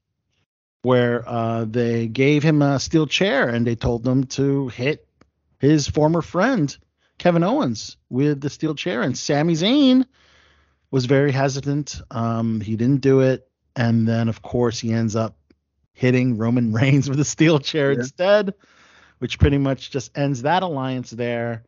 And interestingly enough, also Jey Uso was very conflicted, and he did not attack. He walked out. Yeah, he pretty much walked out of the ring. So I wonder if they're going to go back to the thing where like Jey Uso. Remember how he was challenging? I wonder if you're going to have Sami Zayn and Jey Uso challenge Roman Reigns. And if Jey wants to go on that side, I don't know. I mean, I think they're setting up a tag title match between Kevin Owens and Sami Zayn versus the Usos, which I would like to see, but I don't know. I mean, are we going? But what happens like if the Usos broke up? I mean, would they be allowed to throw? Some what's his name in there? Sikoa? Solo Sikoa instead. Maybe they can do that. What was that rule? The Freebird rule, where you can just. Yeah, because I mean, like if Kevin Owens, like if maybe he had like some time off and they did the injury, so like then that would have to be Sami Zayn and Jey versus Jimmy and Sikoa. Yeah. So. The next night on Raw, of course, Cody Rhodes made it official, challenging Roman Reigns. And interesting enough, Reigns and the Bloodline not on Raw. So I guess they're going to address everything on SmackDown. It was just pretty much Rhodes just, announcing he's challenging Roman Reigns. And Rhodes actually had a great match in the main event, defeated Finn Balor by pinfall. And they're also setting up the Elimination Chamber, Big Paul. Curious on their thoughts on that. We got Seth Rollins. We have Johnny Gargano. It depends on how the Elimination Chamber works, because I mean, it's either going to be a really good match or the match is going to suck. There's like no rhyme or reason to that match. Yeah. So yeah, just some participants already announced. Of course, Austin Theory, and it's going to be for the United States Championship because. Yeah, I mean, both world titles are held by Roman Reigns, and he's not going to Elimination Chamber. Yeah, see, that's what sucks. I mean, it's like they need to get one of those belts off of him. Yeah, so it's going to be for the U.S. title. Austin Theory, Seth Rollins qualified, defeated Chad Gable. Johnny Gargano upset Baron Corbin. He's in it. Bronson Reed destroyed Dolph Ziggler. And then, for whatever reason, they have Angelo Dawkins and Montez Ford. They're going to face Elias and Damian Priest, respectively. And I'm just curious, why would they put a tag team in an Elimination Chamber match? I'm not sure why. Yeah, that doesn't make any sense. But that's just speaking a little too soon because they have to win their matches against Elias. I mean, I personally would like to see Elias and Damian Priest in there, obviously. Well, I don't know. I mean, Elias could shave his beard and become his brother again. Yeah. So yeah, that's the next big pay-per-view is the Elimination Chamber. That's going to be before WrestleMania. We're also going to see a women's Elimination Chamber match. Liv Morgan, Asuka. Oh well, that's something you mentioned too. The Asuka heel turn, because Asuka's like now the evil Asuka. Evil Asuka, yes. Liv Morgan, evil Asuka. I don't know. Did she have a WWE run as evil Asuka? I know she did in NXT, but I don't know if she ever had. She's been mostly a face. You're right. She hasn't had that bad, not much of a heel turn, yeah. But she's joining Liv Morgan, Nikki Cross, and Raquel Rodriguez as they were the final four in the Women's Royal Rumble. I guess they automatically go into the Elimination Chamber match. And then they have a fatal four-way next week with Candice LeRae, Mia Yim, Piper Niven, and Carmella to be the fifth entrant in the match. See, with Mia Yim back, does that mean her husband's coming back too, or is he kind of like, because wasn't he in limbo? Now you're referring to Keith Lee, right? Keith Lee, under contract with AEW.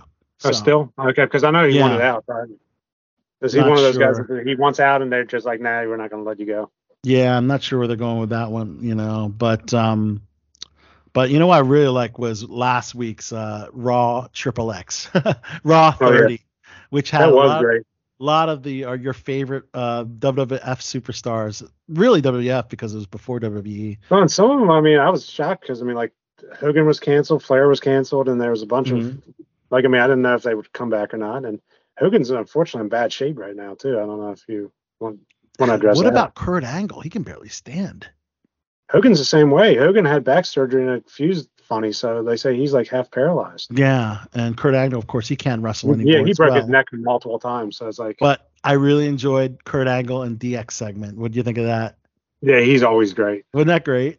And DX, of course, was interrupted by Imperium, and none of them wanted to fight Gunther and Imperium, and said, "I'm too old. I'm retired." Blah blah blah.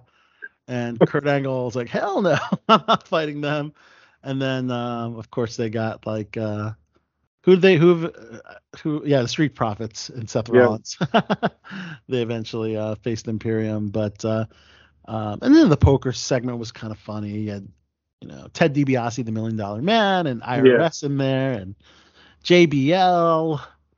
So it's kind of cool to see. Actually, if the IRS is still under contract, maybe he's Uncle Howdy.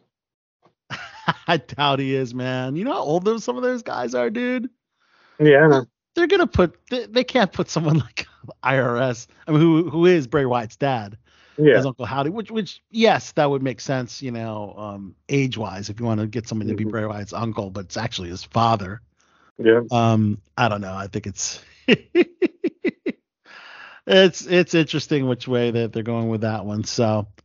And the last thing with WWE is that we didn't get to talk about is Vince McMahon now back as CEO of the company. Of course. Oh, no kidding. Yes, that's right. So he left WWE. He was canceled too.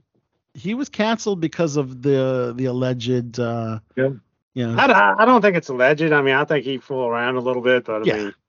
And he paid the women off for hush money, basically. And then he was asked to leave WWE, retired as CEO. And apparently now he's using his power as WWE's majority shareholder to return as executive chairman of the board. And now he wants to negotiate new media deals. And it's possible sale of the company now was rumored. Yeah, that's what I heard. Yeah, it's rumored that he was going to sell to the Saudis, which would have been a horrible, horrible move because that would have changed women's wrestling. Yeah, you're right. Well, Sami Zayn would have to leave too because isn't he like a? Yeah, it would just be bad news if the Saudis took over because they have to go. The Saudis have to go by their rules, and if they take over the company, it's going to be a very, very different company.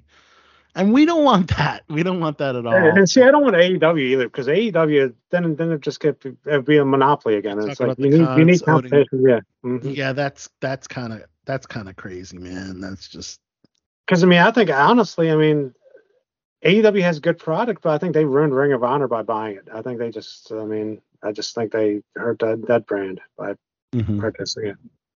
Yeah. So again, that's just. Craziness right there. And of course, now apparently Triple H was assured that McMahon will not be returning in a creative role. So let's just hope that's the case.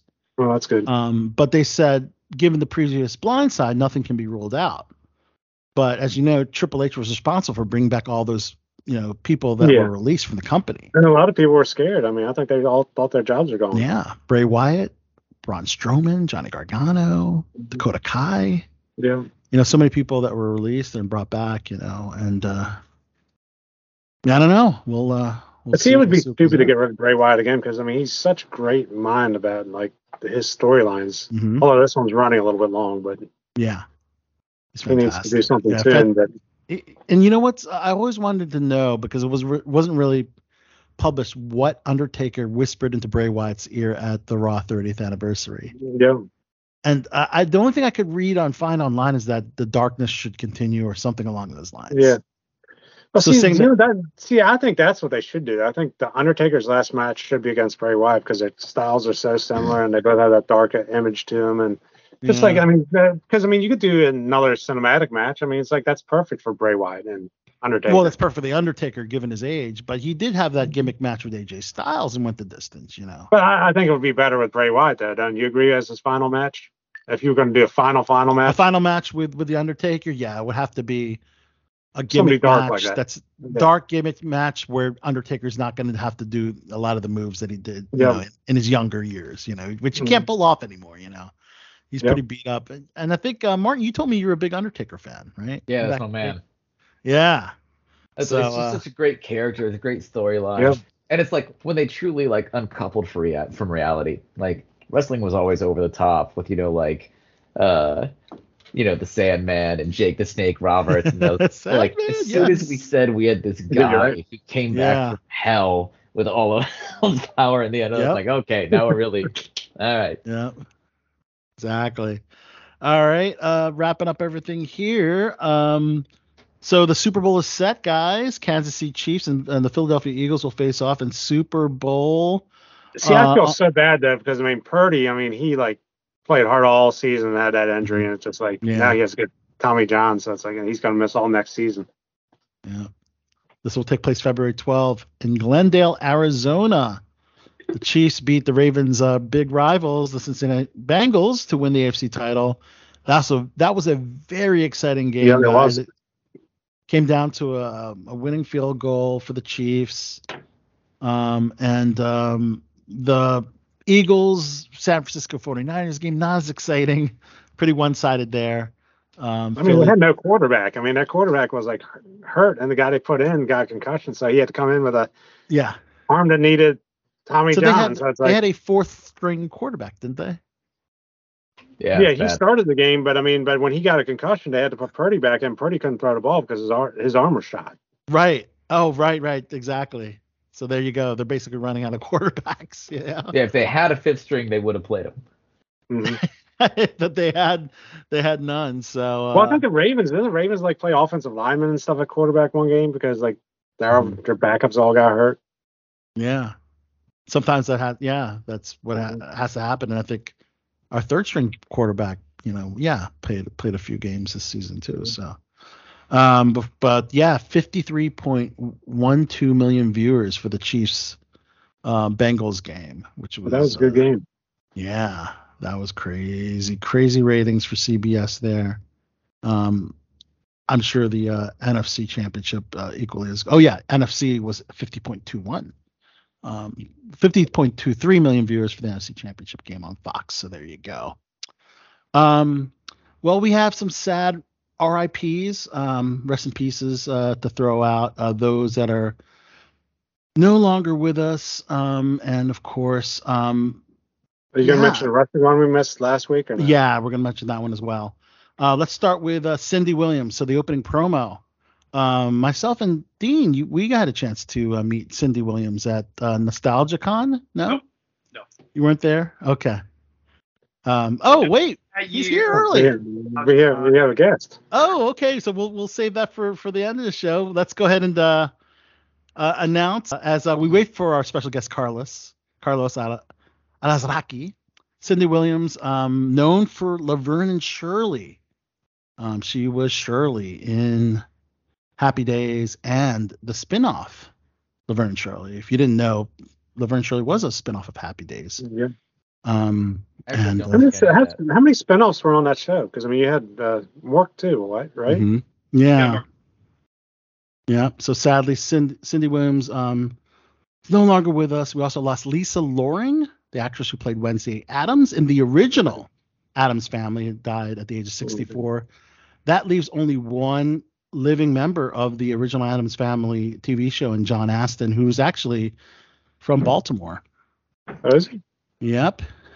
Also lost Kevin O'Neill and is he also less living Batman character too? Because remember he was Riddler kind of too. Was he? Okay, I didn't know he was the Riddler. Yeah, John Astin played the Riddler on like one or two episodes. Okay. When the other guy stepped back for a little while. Yep. Kevin O'Neill. We also lost Annie Wershing, best known for her roles in 24 and Bosch, and also in the video game Last of Us as well. So. And not only that, she was the last actress who played the Borg Queen in Star Trek. There you go. Oh, I didn't know that. Yeah. So rest in peace. And we have one more to announce a little later. But let's go ahead and introduce our special guests here on Below the Belt Show. These are going to be two of the celebrity guests that will be at the Farpoint Con in Hunt Valley, Maryland. Yes, for all you fans in the DMV area and even the PA area. Hell, even the Jersey and New York area. Come down for this incredible fan-run convention, the Farpoint Con. We have actors and voice actors extraordinaire, father and daughter team of Carlos Alazraqui and Riley Alazraqui. Thanks for joining us here on BTV. Thank you, Alan. Hi, Dean. Good to see you again. Good to see you again. Yes, you got some familiar faces here. Yep. Dean will have some Star Trek questions for sure. So yes, yeah, there you go. The subject matter experts here. We're also joined by. We're hoping that the ice storm subsides, right, for travel purposes, and that we'll be able to make it out to Farpoint. But I think we'll be okay. I think the weather gods will be in our favor. But we're looking forward to it. We are certainly looking forward to this con. It's a great con because it's fan run and where they put the fans first, and that's what you should do. Yes, exactly. It's in the interactions that the Celebrity Town has with and meeting their fans is second to none at this particular con. And Carlos and Riley, is this your first Farpoint Con? This is Riley's first Farpoint Con, yeah. My too. Yours too. First Farpoint, but Riley's world premiere, right? That's cool. She's shy, but tell them about New York Comic Con and what the difference would be. In New York Comic Con, we didn't get to talk to anyone. We just did the panel, right? Mm-hmm. We did that, and then that was it. Like, we just went back to the hotel. So I think this will be a different experience because I get to interact with people and see how they're liking the show from their perspective. Yes, and we're really liking your show, Riley. It's a fun one. It's a good show. Yeah, I know, Dean, you tune in, right? Oh, absolutely. I mean, I'm a Star Trek fan, and I'm a Star Trek fan, so I definitely have tuned in. And Riley, one of the things I love about your character is how she has grown from this alien that we met in the very first episode to speaking Trekno-Babble. And one of the questions I wanted to ask you is, since we now have ended the freshman season not too long ago, did you have a favorite moment of Rock Talk that you enjoyed playing, you enjoyed acting? All of the moments, every single episode I record, there's something new that, like, there's something intense in, like, almost every episode. But I definitely think it was Rock really, like, shined through in the time of Mock, when she was separated from everyone else and she was stuck there.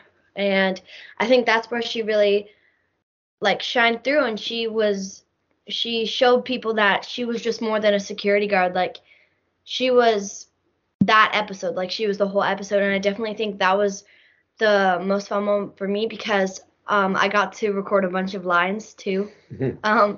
But I definitely think that's where Rock Talk kind of had her moment, and she kind of became known in that group.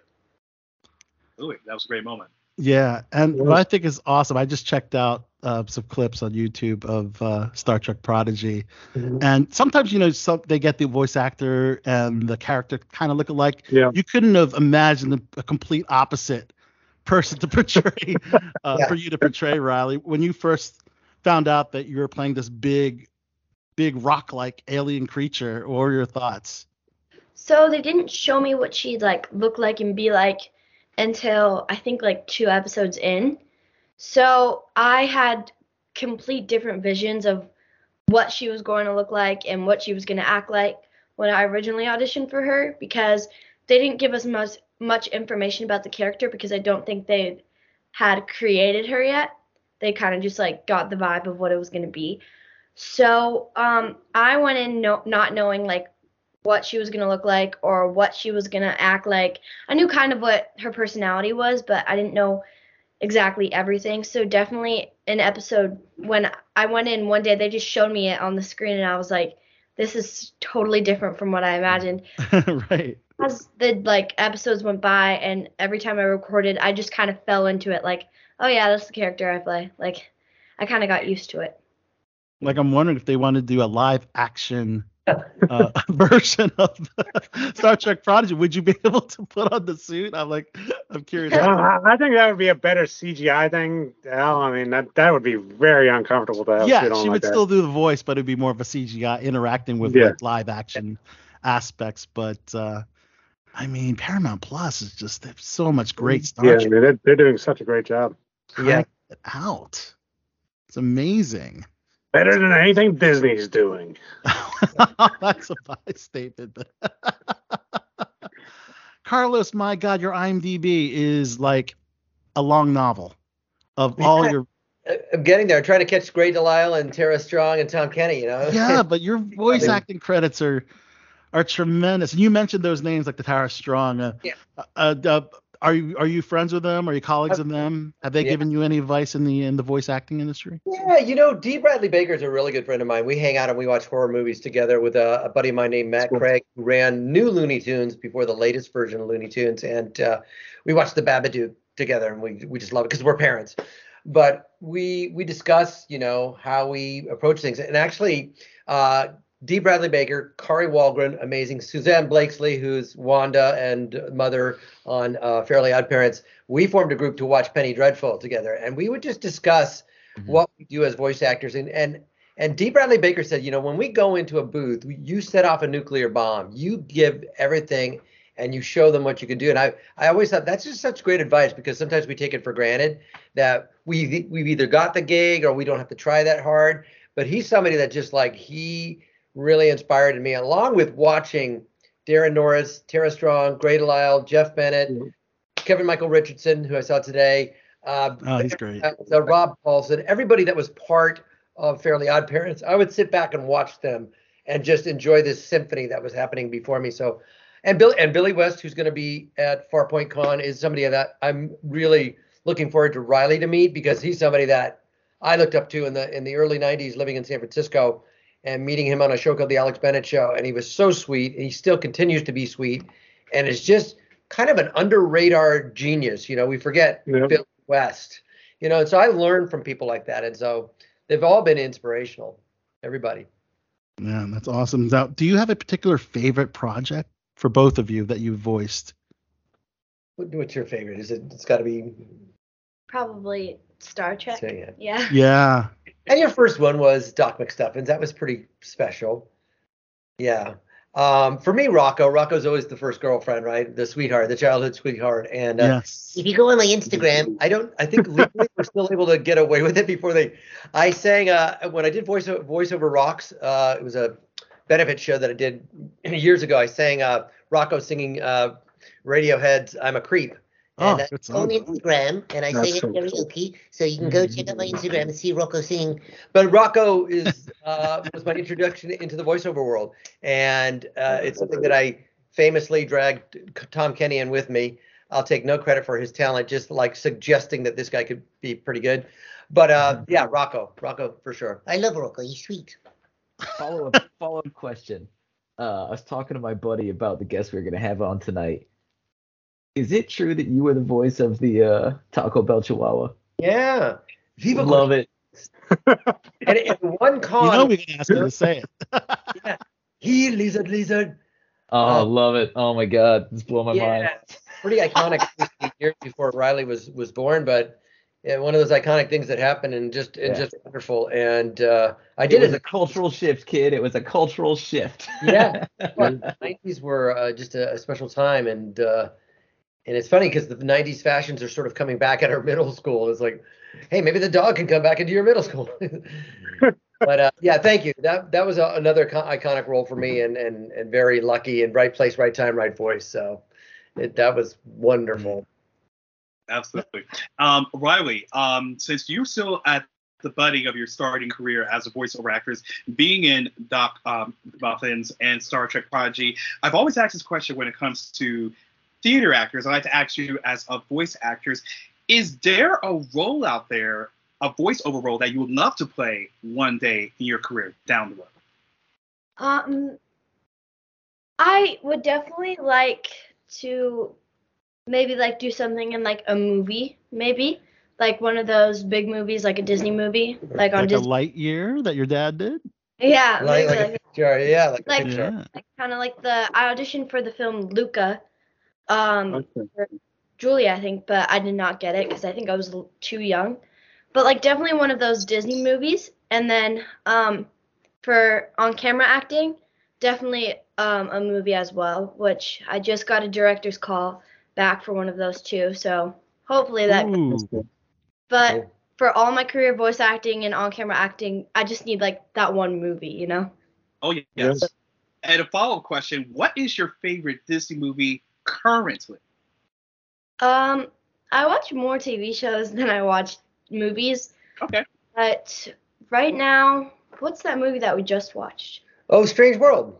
That was pretty good. We liked it. And we know that it out there was like, you know, not universally loved, but sitting down and watching it, I thought it was pretty inventive and we enjoyed it. Yeah. Strange World was really cool. Awesome. Great to hear. Awesome. I had an interesting question. I'm trying to put this as, I guess, as delicately as I can, because now in the voiceover world, you have to be close to the same character, especially when it comes to ethnicity. Now, of course, you can play aliens, you can play animals with no repercussions. But I was curious on your thoughts, Carlos, on the importance of an actor, a voiceover actor, portraying the correct ethnicity of a character. Of course, we've seen characters like Apu from the Simpsons be recast, and Cleveland from the Family Guy be recast. Yeah. And I know that you as an actor played multiple ethnicities as well. So I was curious what your thoughts on that. Yeah, I think even representation is a wonderful thing to have happen. And obviously, when you tilt the scales, it'll happen where somebody's pushed out. On the show, Victor and Valentino, they felt it wasn't culturally appropriate for the guy that played Clarence to play Miguel. So I got to be, hey, what's going on, Victor? What's happening? And I just did a voice match. In the case, Eric Bauza really was instrumental in me getting a role as Alexa's father on Trece, which is a Filipino show. And this is something I had the professor in college, Edilberto Cahukam, and the accent is really similar to Spanish. You just I know that because I'm Filipino. That was awesome.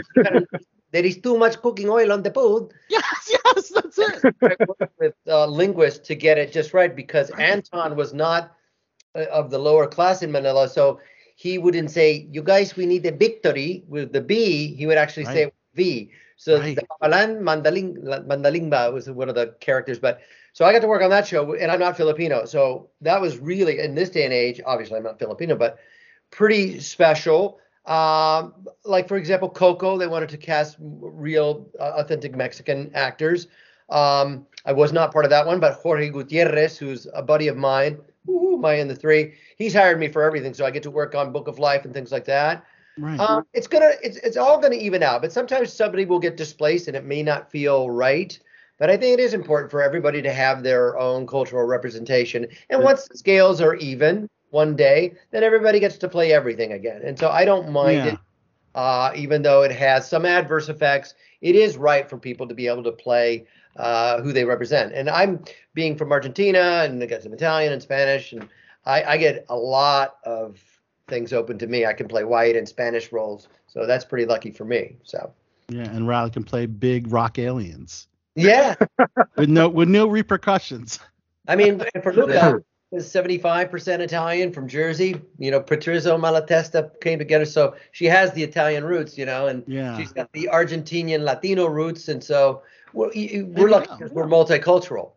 There you go. That's cool. Let's just not have the aliens from Rock Talk's planet all up in arms because you're not a true alien. You don't know. You don't know. All things are possible, man. You don't know.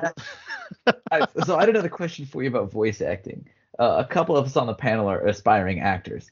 So as we fail to get audition after audition, you then like get to see the show that you read for and pretend that you would have done it better.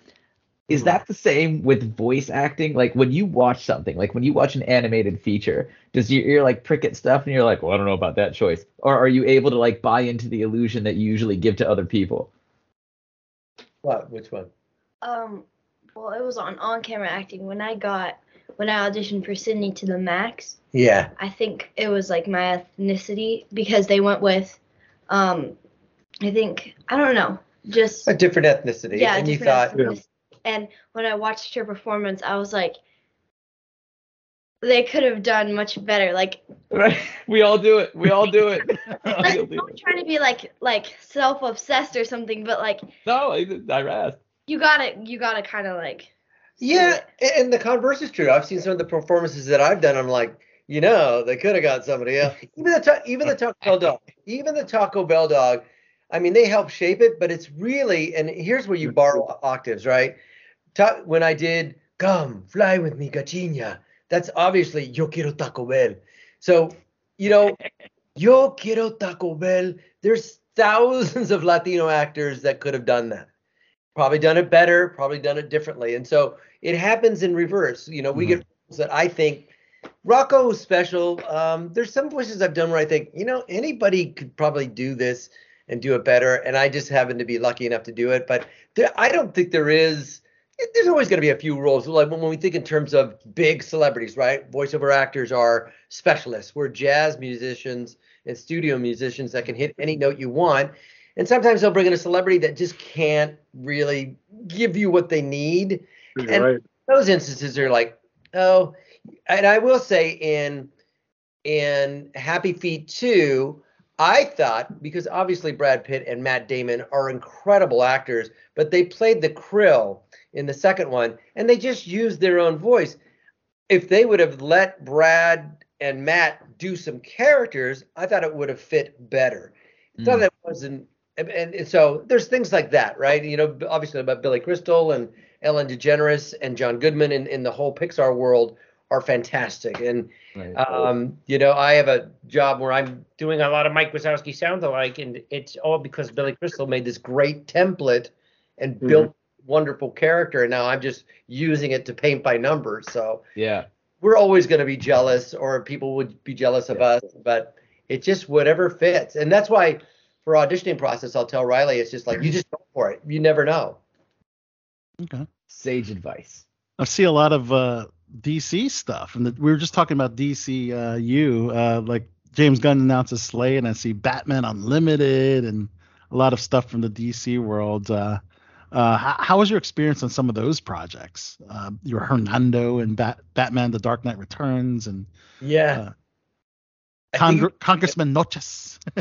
Yeah, a couple of guys that one guy was more thuggish, right? So like this, East LA, and then one guy was more pronounced in Spanish. And of course, Bane in Legion of Doom. Oh, yeah, let's hear that. Monsters. So that was all Andrea Romano, who just brought me in and said, do a deep voice that's gravelly. Because I wasn't, much like Riley, who's new to the Star Trek world and the canon of Star Trek, I really wasn't sure. I wasn't a comic book guy, per se. So I wasn't sure how big a role Bane was, and Andrea Romano she coached me through the whole thing, when we fought before, I broke the bat, tonight I break the man. So she helped me get part of this wonderful DC franchise that I really was included into. And it's the same with Riley, to be in this Star Trek world when we're both of us were like, I watched a little bit of classic, Shatner Star Trek when I grew up. Yeah. But she had no idea what this world is, and now she's growing into it, and it's That's pretty really cool. Yeah, get ready. The fans are intense. They're gonna ask you how stuff works. You're gonna get questions about like dilithium crystals in the warp drive. You just gotta roll with it. And Riley, if you ever need help to sort of things out or help out with fans, I will definitely help you out. But I do have a question with you. Now that you got into the role of Star Trek, have you seen any of the other series that is currently on the air, like Discovery or Strange New Worlds? And do you have a favorite among some of the previous series? Like a favorite TV show? No, the favorite Star Trek series. But you didn't watch the series. You watched the movies to just warm you up, right? I watched one of the movies, and I remember I was like, 8 when I was watching them, and it was like rated PG-14. So my mom had to skip through like a bunch of scenes.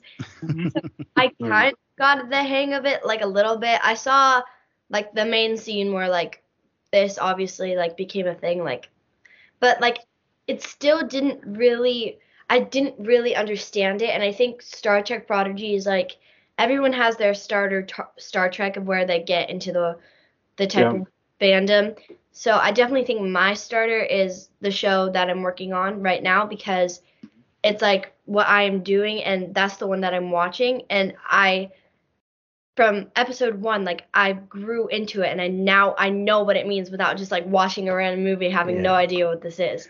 But there was one episode where you went into simulation, and the classic they brought back the digital voices of the classics of Spock and Kirk and I think McCoy. And Scotty and McCoy, yeah. So though they appeared on your show, but and for me, Lower Decks, I found, who did I play? Because my friend said, I just finished Star Trek Lower Decks, and I heard your voice. I'm like, what? Oh, Captain Buenamigo. And he blows up. Sorry, folks, but he could be back. It's Star Trek. It's sci-fi. I mean, on a different timeline, he can totally reappear. Yeah. He'll come back with a goatee and be the evil version, right? Yeah, Carlos, you could establish yourself as Jeffrey Combs of the animated Star Trek, since he did, I think, at least 11 different characters throughout 4 different series. So you could do animated. I saw Jeffrey in his live-action production of Edgar Allan Poe. He's amazing. Wow. Yeah, Jeffrey is amazing. Wow. But thank you. We'll see if I come back. I've been killed. Garcia got killed. He came back on Reno 911. I died as Mr. Weed, and I came back for one flashback episode. So they keep pulling me back in. Oh. Let's talk about Reno 911. I mean, it seems like to be the gift that keeps on giving for you, Carlos. It has a home on Roku. It was previously on Comedy Central. So, are we getting a season 9? I don't know. I think the things we filmed for Quibi went on to Roku, went on to some episodes on Comedy Central as well. I hope so. We never know. Niecy Nash, as long as Niecy Nash is walking this earth, we will get more Reno, because she demands it. As busy as she is. She is busy. She will always come back whenever. Yeah, Dahmer. I mean, my gosh. So as long as Niecy Nash walks the earth, there's always a possibility of more Reno. So we'll see. We just did It's a Wonderful Heist, so people seem to like it. I watched that and some of season 7 today to get acquainted with Reno 911. It's a laugh out loud fest. I mean, it's so freaking funny. That's fun. It's a lot of fun. Riley, did you get to watch Reno 911? I don't know if you're. What's the rating? It's probably PG-R. It's a little up there. That's a later in life show. I can show her some clips. I can guide her in. I watched like stuff, but I watched like Ginny and Georgia. Yeah, you watch Ginny and Georgia. Okay, so you can handle that. You got to be careful about what you're confessing, man. You're gonna get in trouble. I see weird videos on his phone related to it, and it's so weird. I know. I got the mustache and all high and tight haircut. Yeah, aviator sunglasses. Yeah. Some of us call it art, but it is. I'm gonna show her Good Cop, Black Cop. That's a good classic sketch. I remember when we were on a ski lift, and I had to go next to this random couple, and like I don't know, but we started talking, and I was like, oh yeah, my dad's an actor, and they were like, what has he acted in? And I was like, Reno 911 and stuff like that, and the guy was like a big fan of it, and I didn't know the name of your character. Yeah. He was like, who does he play? And I was like, the old guy. The old guy. The old guy. Old guy, Jeffrey James Garcia. Yes, I love it. Wow. Yeah, I just watched some episodes. First of all, Wendy McLennan-Covey. She is amazing. We've had a few interviews with her in person, and I was curious what it was like working with her specifically. Because I remember she was not part of the original pilot. Amy Brissett played my daughter, and then we revisited it in 2003 and pilot. They decided Garcia shouldn't have a daughter. we're going to bring in a salty ex-magician's assistant woman, and that was Wendy. And I've been privileged every time to work with her. We had some wonderful episodes where Garcia and her had a thing, and she pushed you, scared me away. That was a wonderful kind of line for an episode. But she's amazing. She's so facile. Her and Cedric are probably the two true improvisers with all that Groundlings in Minnesota type of, I forgot what Cedric's organization was in Minnesota, but they had the true improv background. The rest of us, like Nisi and Ben and Tom and Kerry, more sketch people that was pre-written, me a stand-up comic, but boy, Wendy and Cedric can bring it at levels. Ian, why am I forgetting Ian's last name? Declan. Oh, why am I? Ian Roberts. Roberts, yes. A master improviser. Joe Latrulio, great. So, Wendy is amazing. She's so easy. Such a great listener. And here's a quick story. Kyle Dunnigan playing Craig Pullen. Hey, Craig Pullen, the Truckee River Killer. He comes in for one episode, right, where these kids knocked over my ice cream cone, and now I got nowhere to go. I guess I'll just go home to my cats. Wendy, as an improviser, hears that, knows that Weigel is into cats, and she goes, well, Weigel can kind of take care of your cats, and introduces them. They become boyfriend and girlfriend, and now this one episode off becomes a whole series, all because Wendy listens and puts two and two together. It was like, that's the way you do it. That's master improvisation. So, and that's what the majority of the show is, right? Yeah. Carlos? It's very little script, right? You get the beats. You get the A, B, and C. Jones, right. That's always the best way to do it. Wow. Yeah, Garcia takes a long time to goes on a circuitous route with Kenny Rogers to keep him safe. When we end up, this will happen. And then just turn on the cameras in the car and start riffing with Kenny Rogers, stuff like that. Good Cop, Black Cop started out in rehearsal as Good Cop, Bad Cop. Yeah. I just during rehearsal, I said, Good Cop, Black Cop. He's like, what? Yeah, Good Cop. Not Good Cop, Black Cop. It's Good Cop, Bad Cop. Black Cop, Bad Cop, same thing. And they go, just save it. And then we just went with it. And it ends with Cedric choking me. And then the whole getting away. So things like that, Martin, you had something? Did they have like a formula to it? Like, was there a set amount of time or set amount of takes they'd let you riff and then just go with what they had? Or if the energy was in the right spot, would they let you go for like, say, 10 takes in one shot and maybe only 1 or 2 in the other if you needed it? Yeah, you might spend if they really wanted to nail a joke and it wasn't working, that you get multiple takes beyond 5 or 6. If you made mistakes, like when Wendy and I made her laugh with she'll have something of less than or equal value. We did that about 10 times. But generally, they would get it in 1 or 2 takes and be able to edit it together to kind of keep it fresh. But yeah, we were allowed to expound on it. And then they sometimes went, okay, there's too much fat in that. Just hit this joke, hit this joke, hit this joke, hit it again. And so we would style it that way. But it was very fast. Very fast. That's awesome. It's kind of how they did Veep. I mean, I worked a lot on Veep, and it seemed like they were always 1 or 2 takes, and they just kind of improvised a lot of stuff. Yeah, they're excellent actors. Those guys are so good. Oh, Matt Walsh is a member of that same school study, I believe. Yeah. UCB? Yeah. Yeah. Yeah.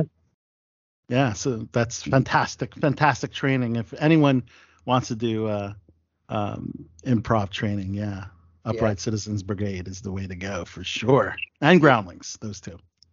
Yeah, can't get any better than that. They're both pretty good. Yeah, that is awesome. Wow, this has been great, man.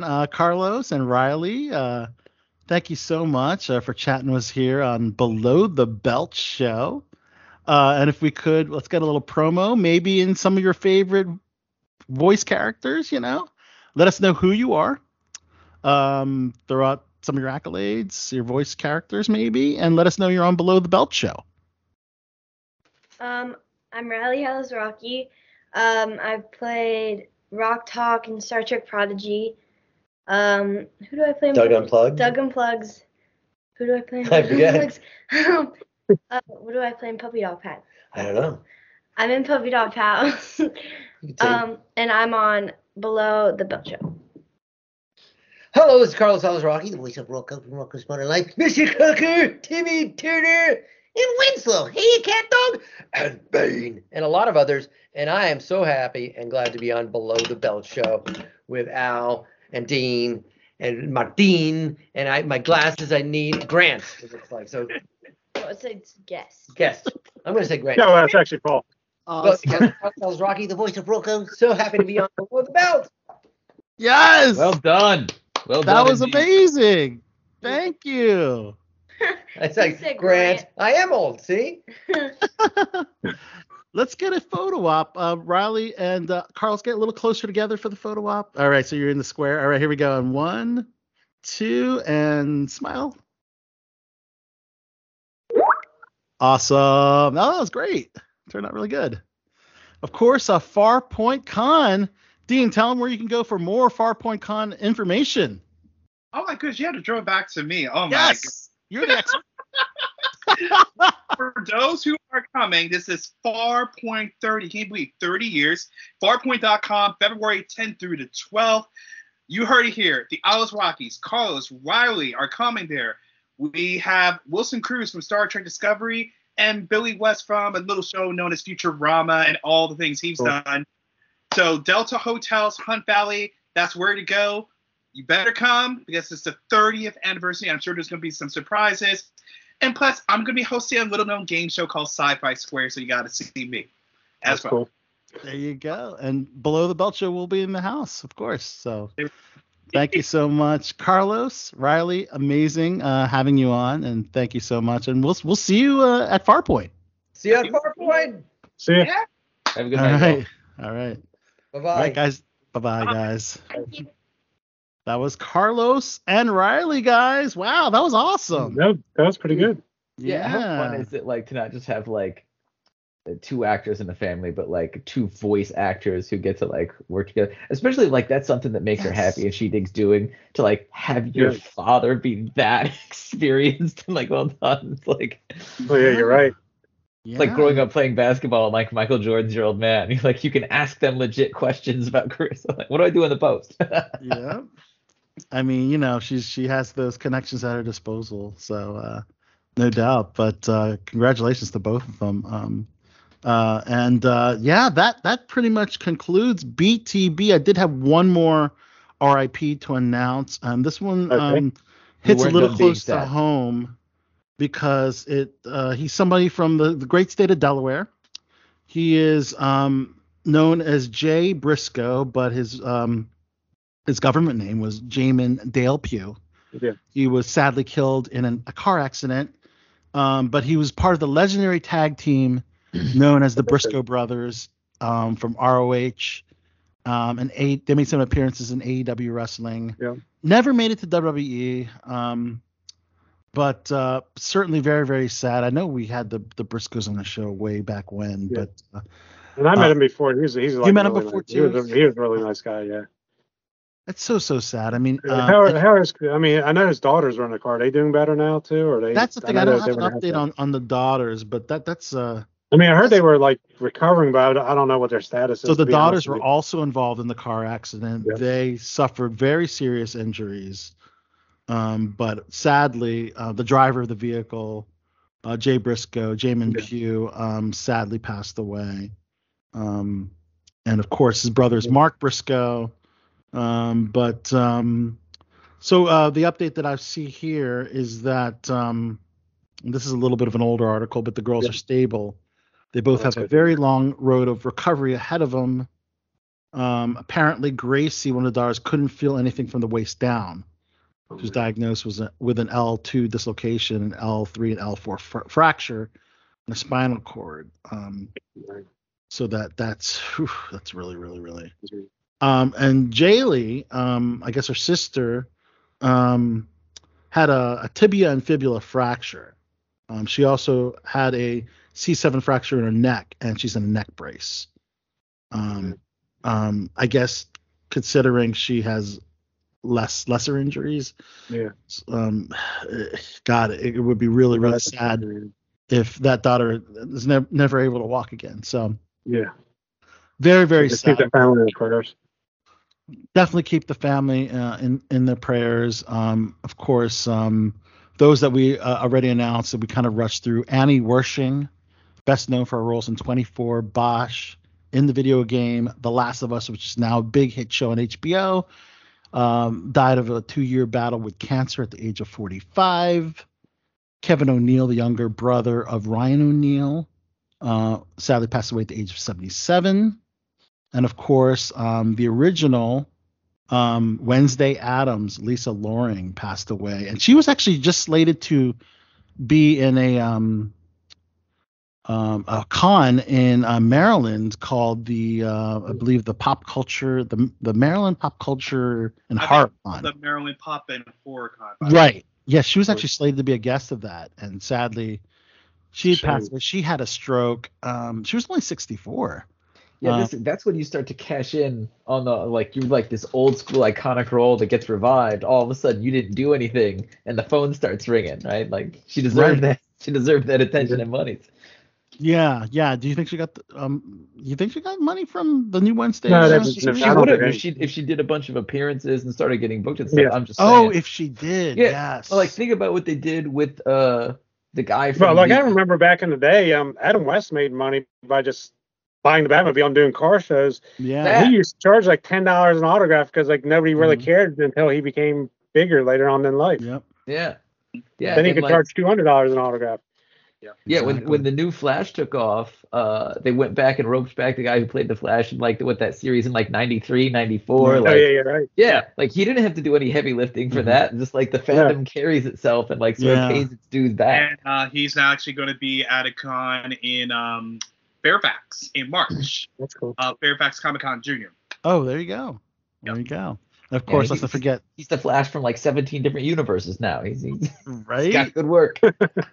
Let's not forget Cindy Williams, who we heard the opening promo from Laverne and Shirley, who played the one and only Shirley. Sadly, passed away after a brief illness. So those are the rest in peace. Of course, with death, we celebrate life. For those celebrating another trip around the sun. First of all, congratulations to Paris Hilton. To the two people on their board, I guess. I mean, they both are celebrating their birthday. Two people on the board? Yeah. Yes. Yeah, happy birthday, Martin Lopez and Dean Rogers, of course. Of course. We're replacing what was lost. And of course, celebrities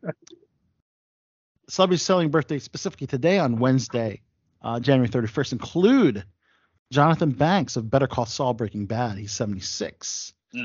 Actress Kelly Lynch is 64. Actress Minnie Driver, 53. Actress Portia de Rossi, 50. Bobby Moynihan, who just appeared in the Carlos Alazraqui's Reno 911 film, the Christmas film. Happy birthday to Bobby. He's 46. Kerry Washington, the wonderful Kerry Washington, is 46. JT, Justin Timberlake, 42. Happy birthday, JT. I still cannot believe we're the same year, and I'm just right.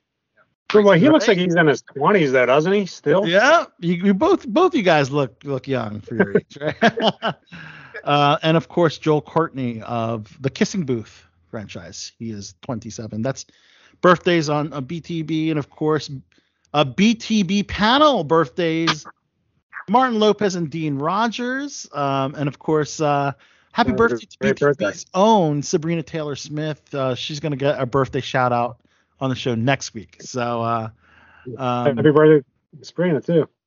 Yep, happy birthday to Sabrina. So I guess is she going to come up with a birthday song for her own birthday? I can see her doing that. She should do that birthday song. You need to give her some homework.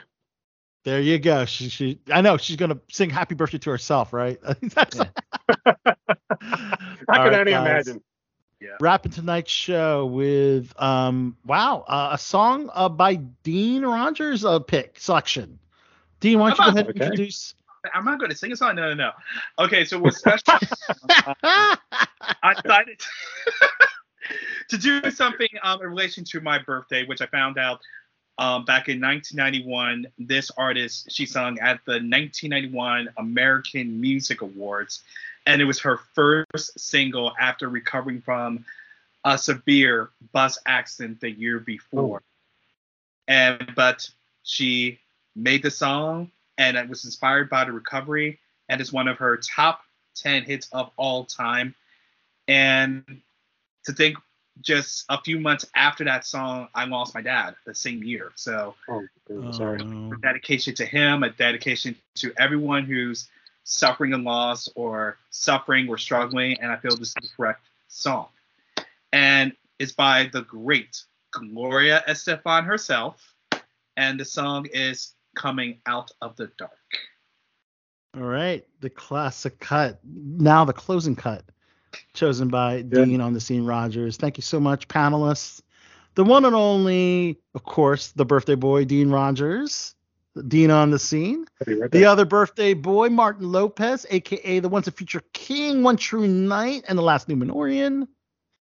The one and only Paul Wallace, a.k.a. the Sith Lord, Darth Maul. I'm a Sith Lord. That's right. I need to bring a lightsaber. That's what I need to do. You look more like a Sith Lord next time you're here.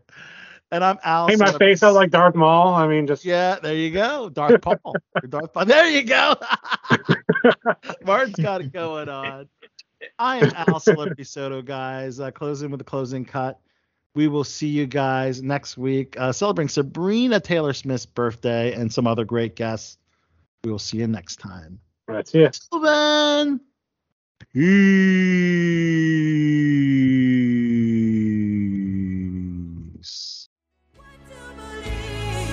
Coming out of the dark, finally see the light now, and it's shining on me.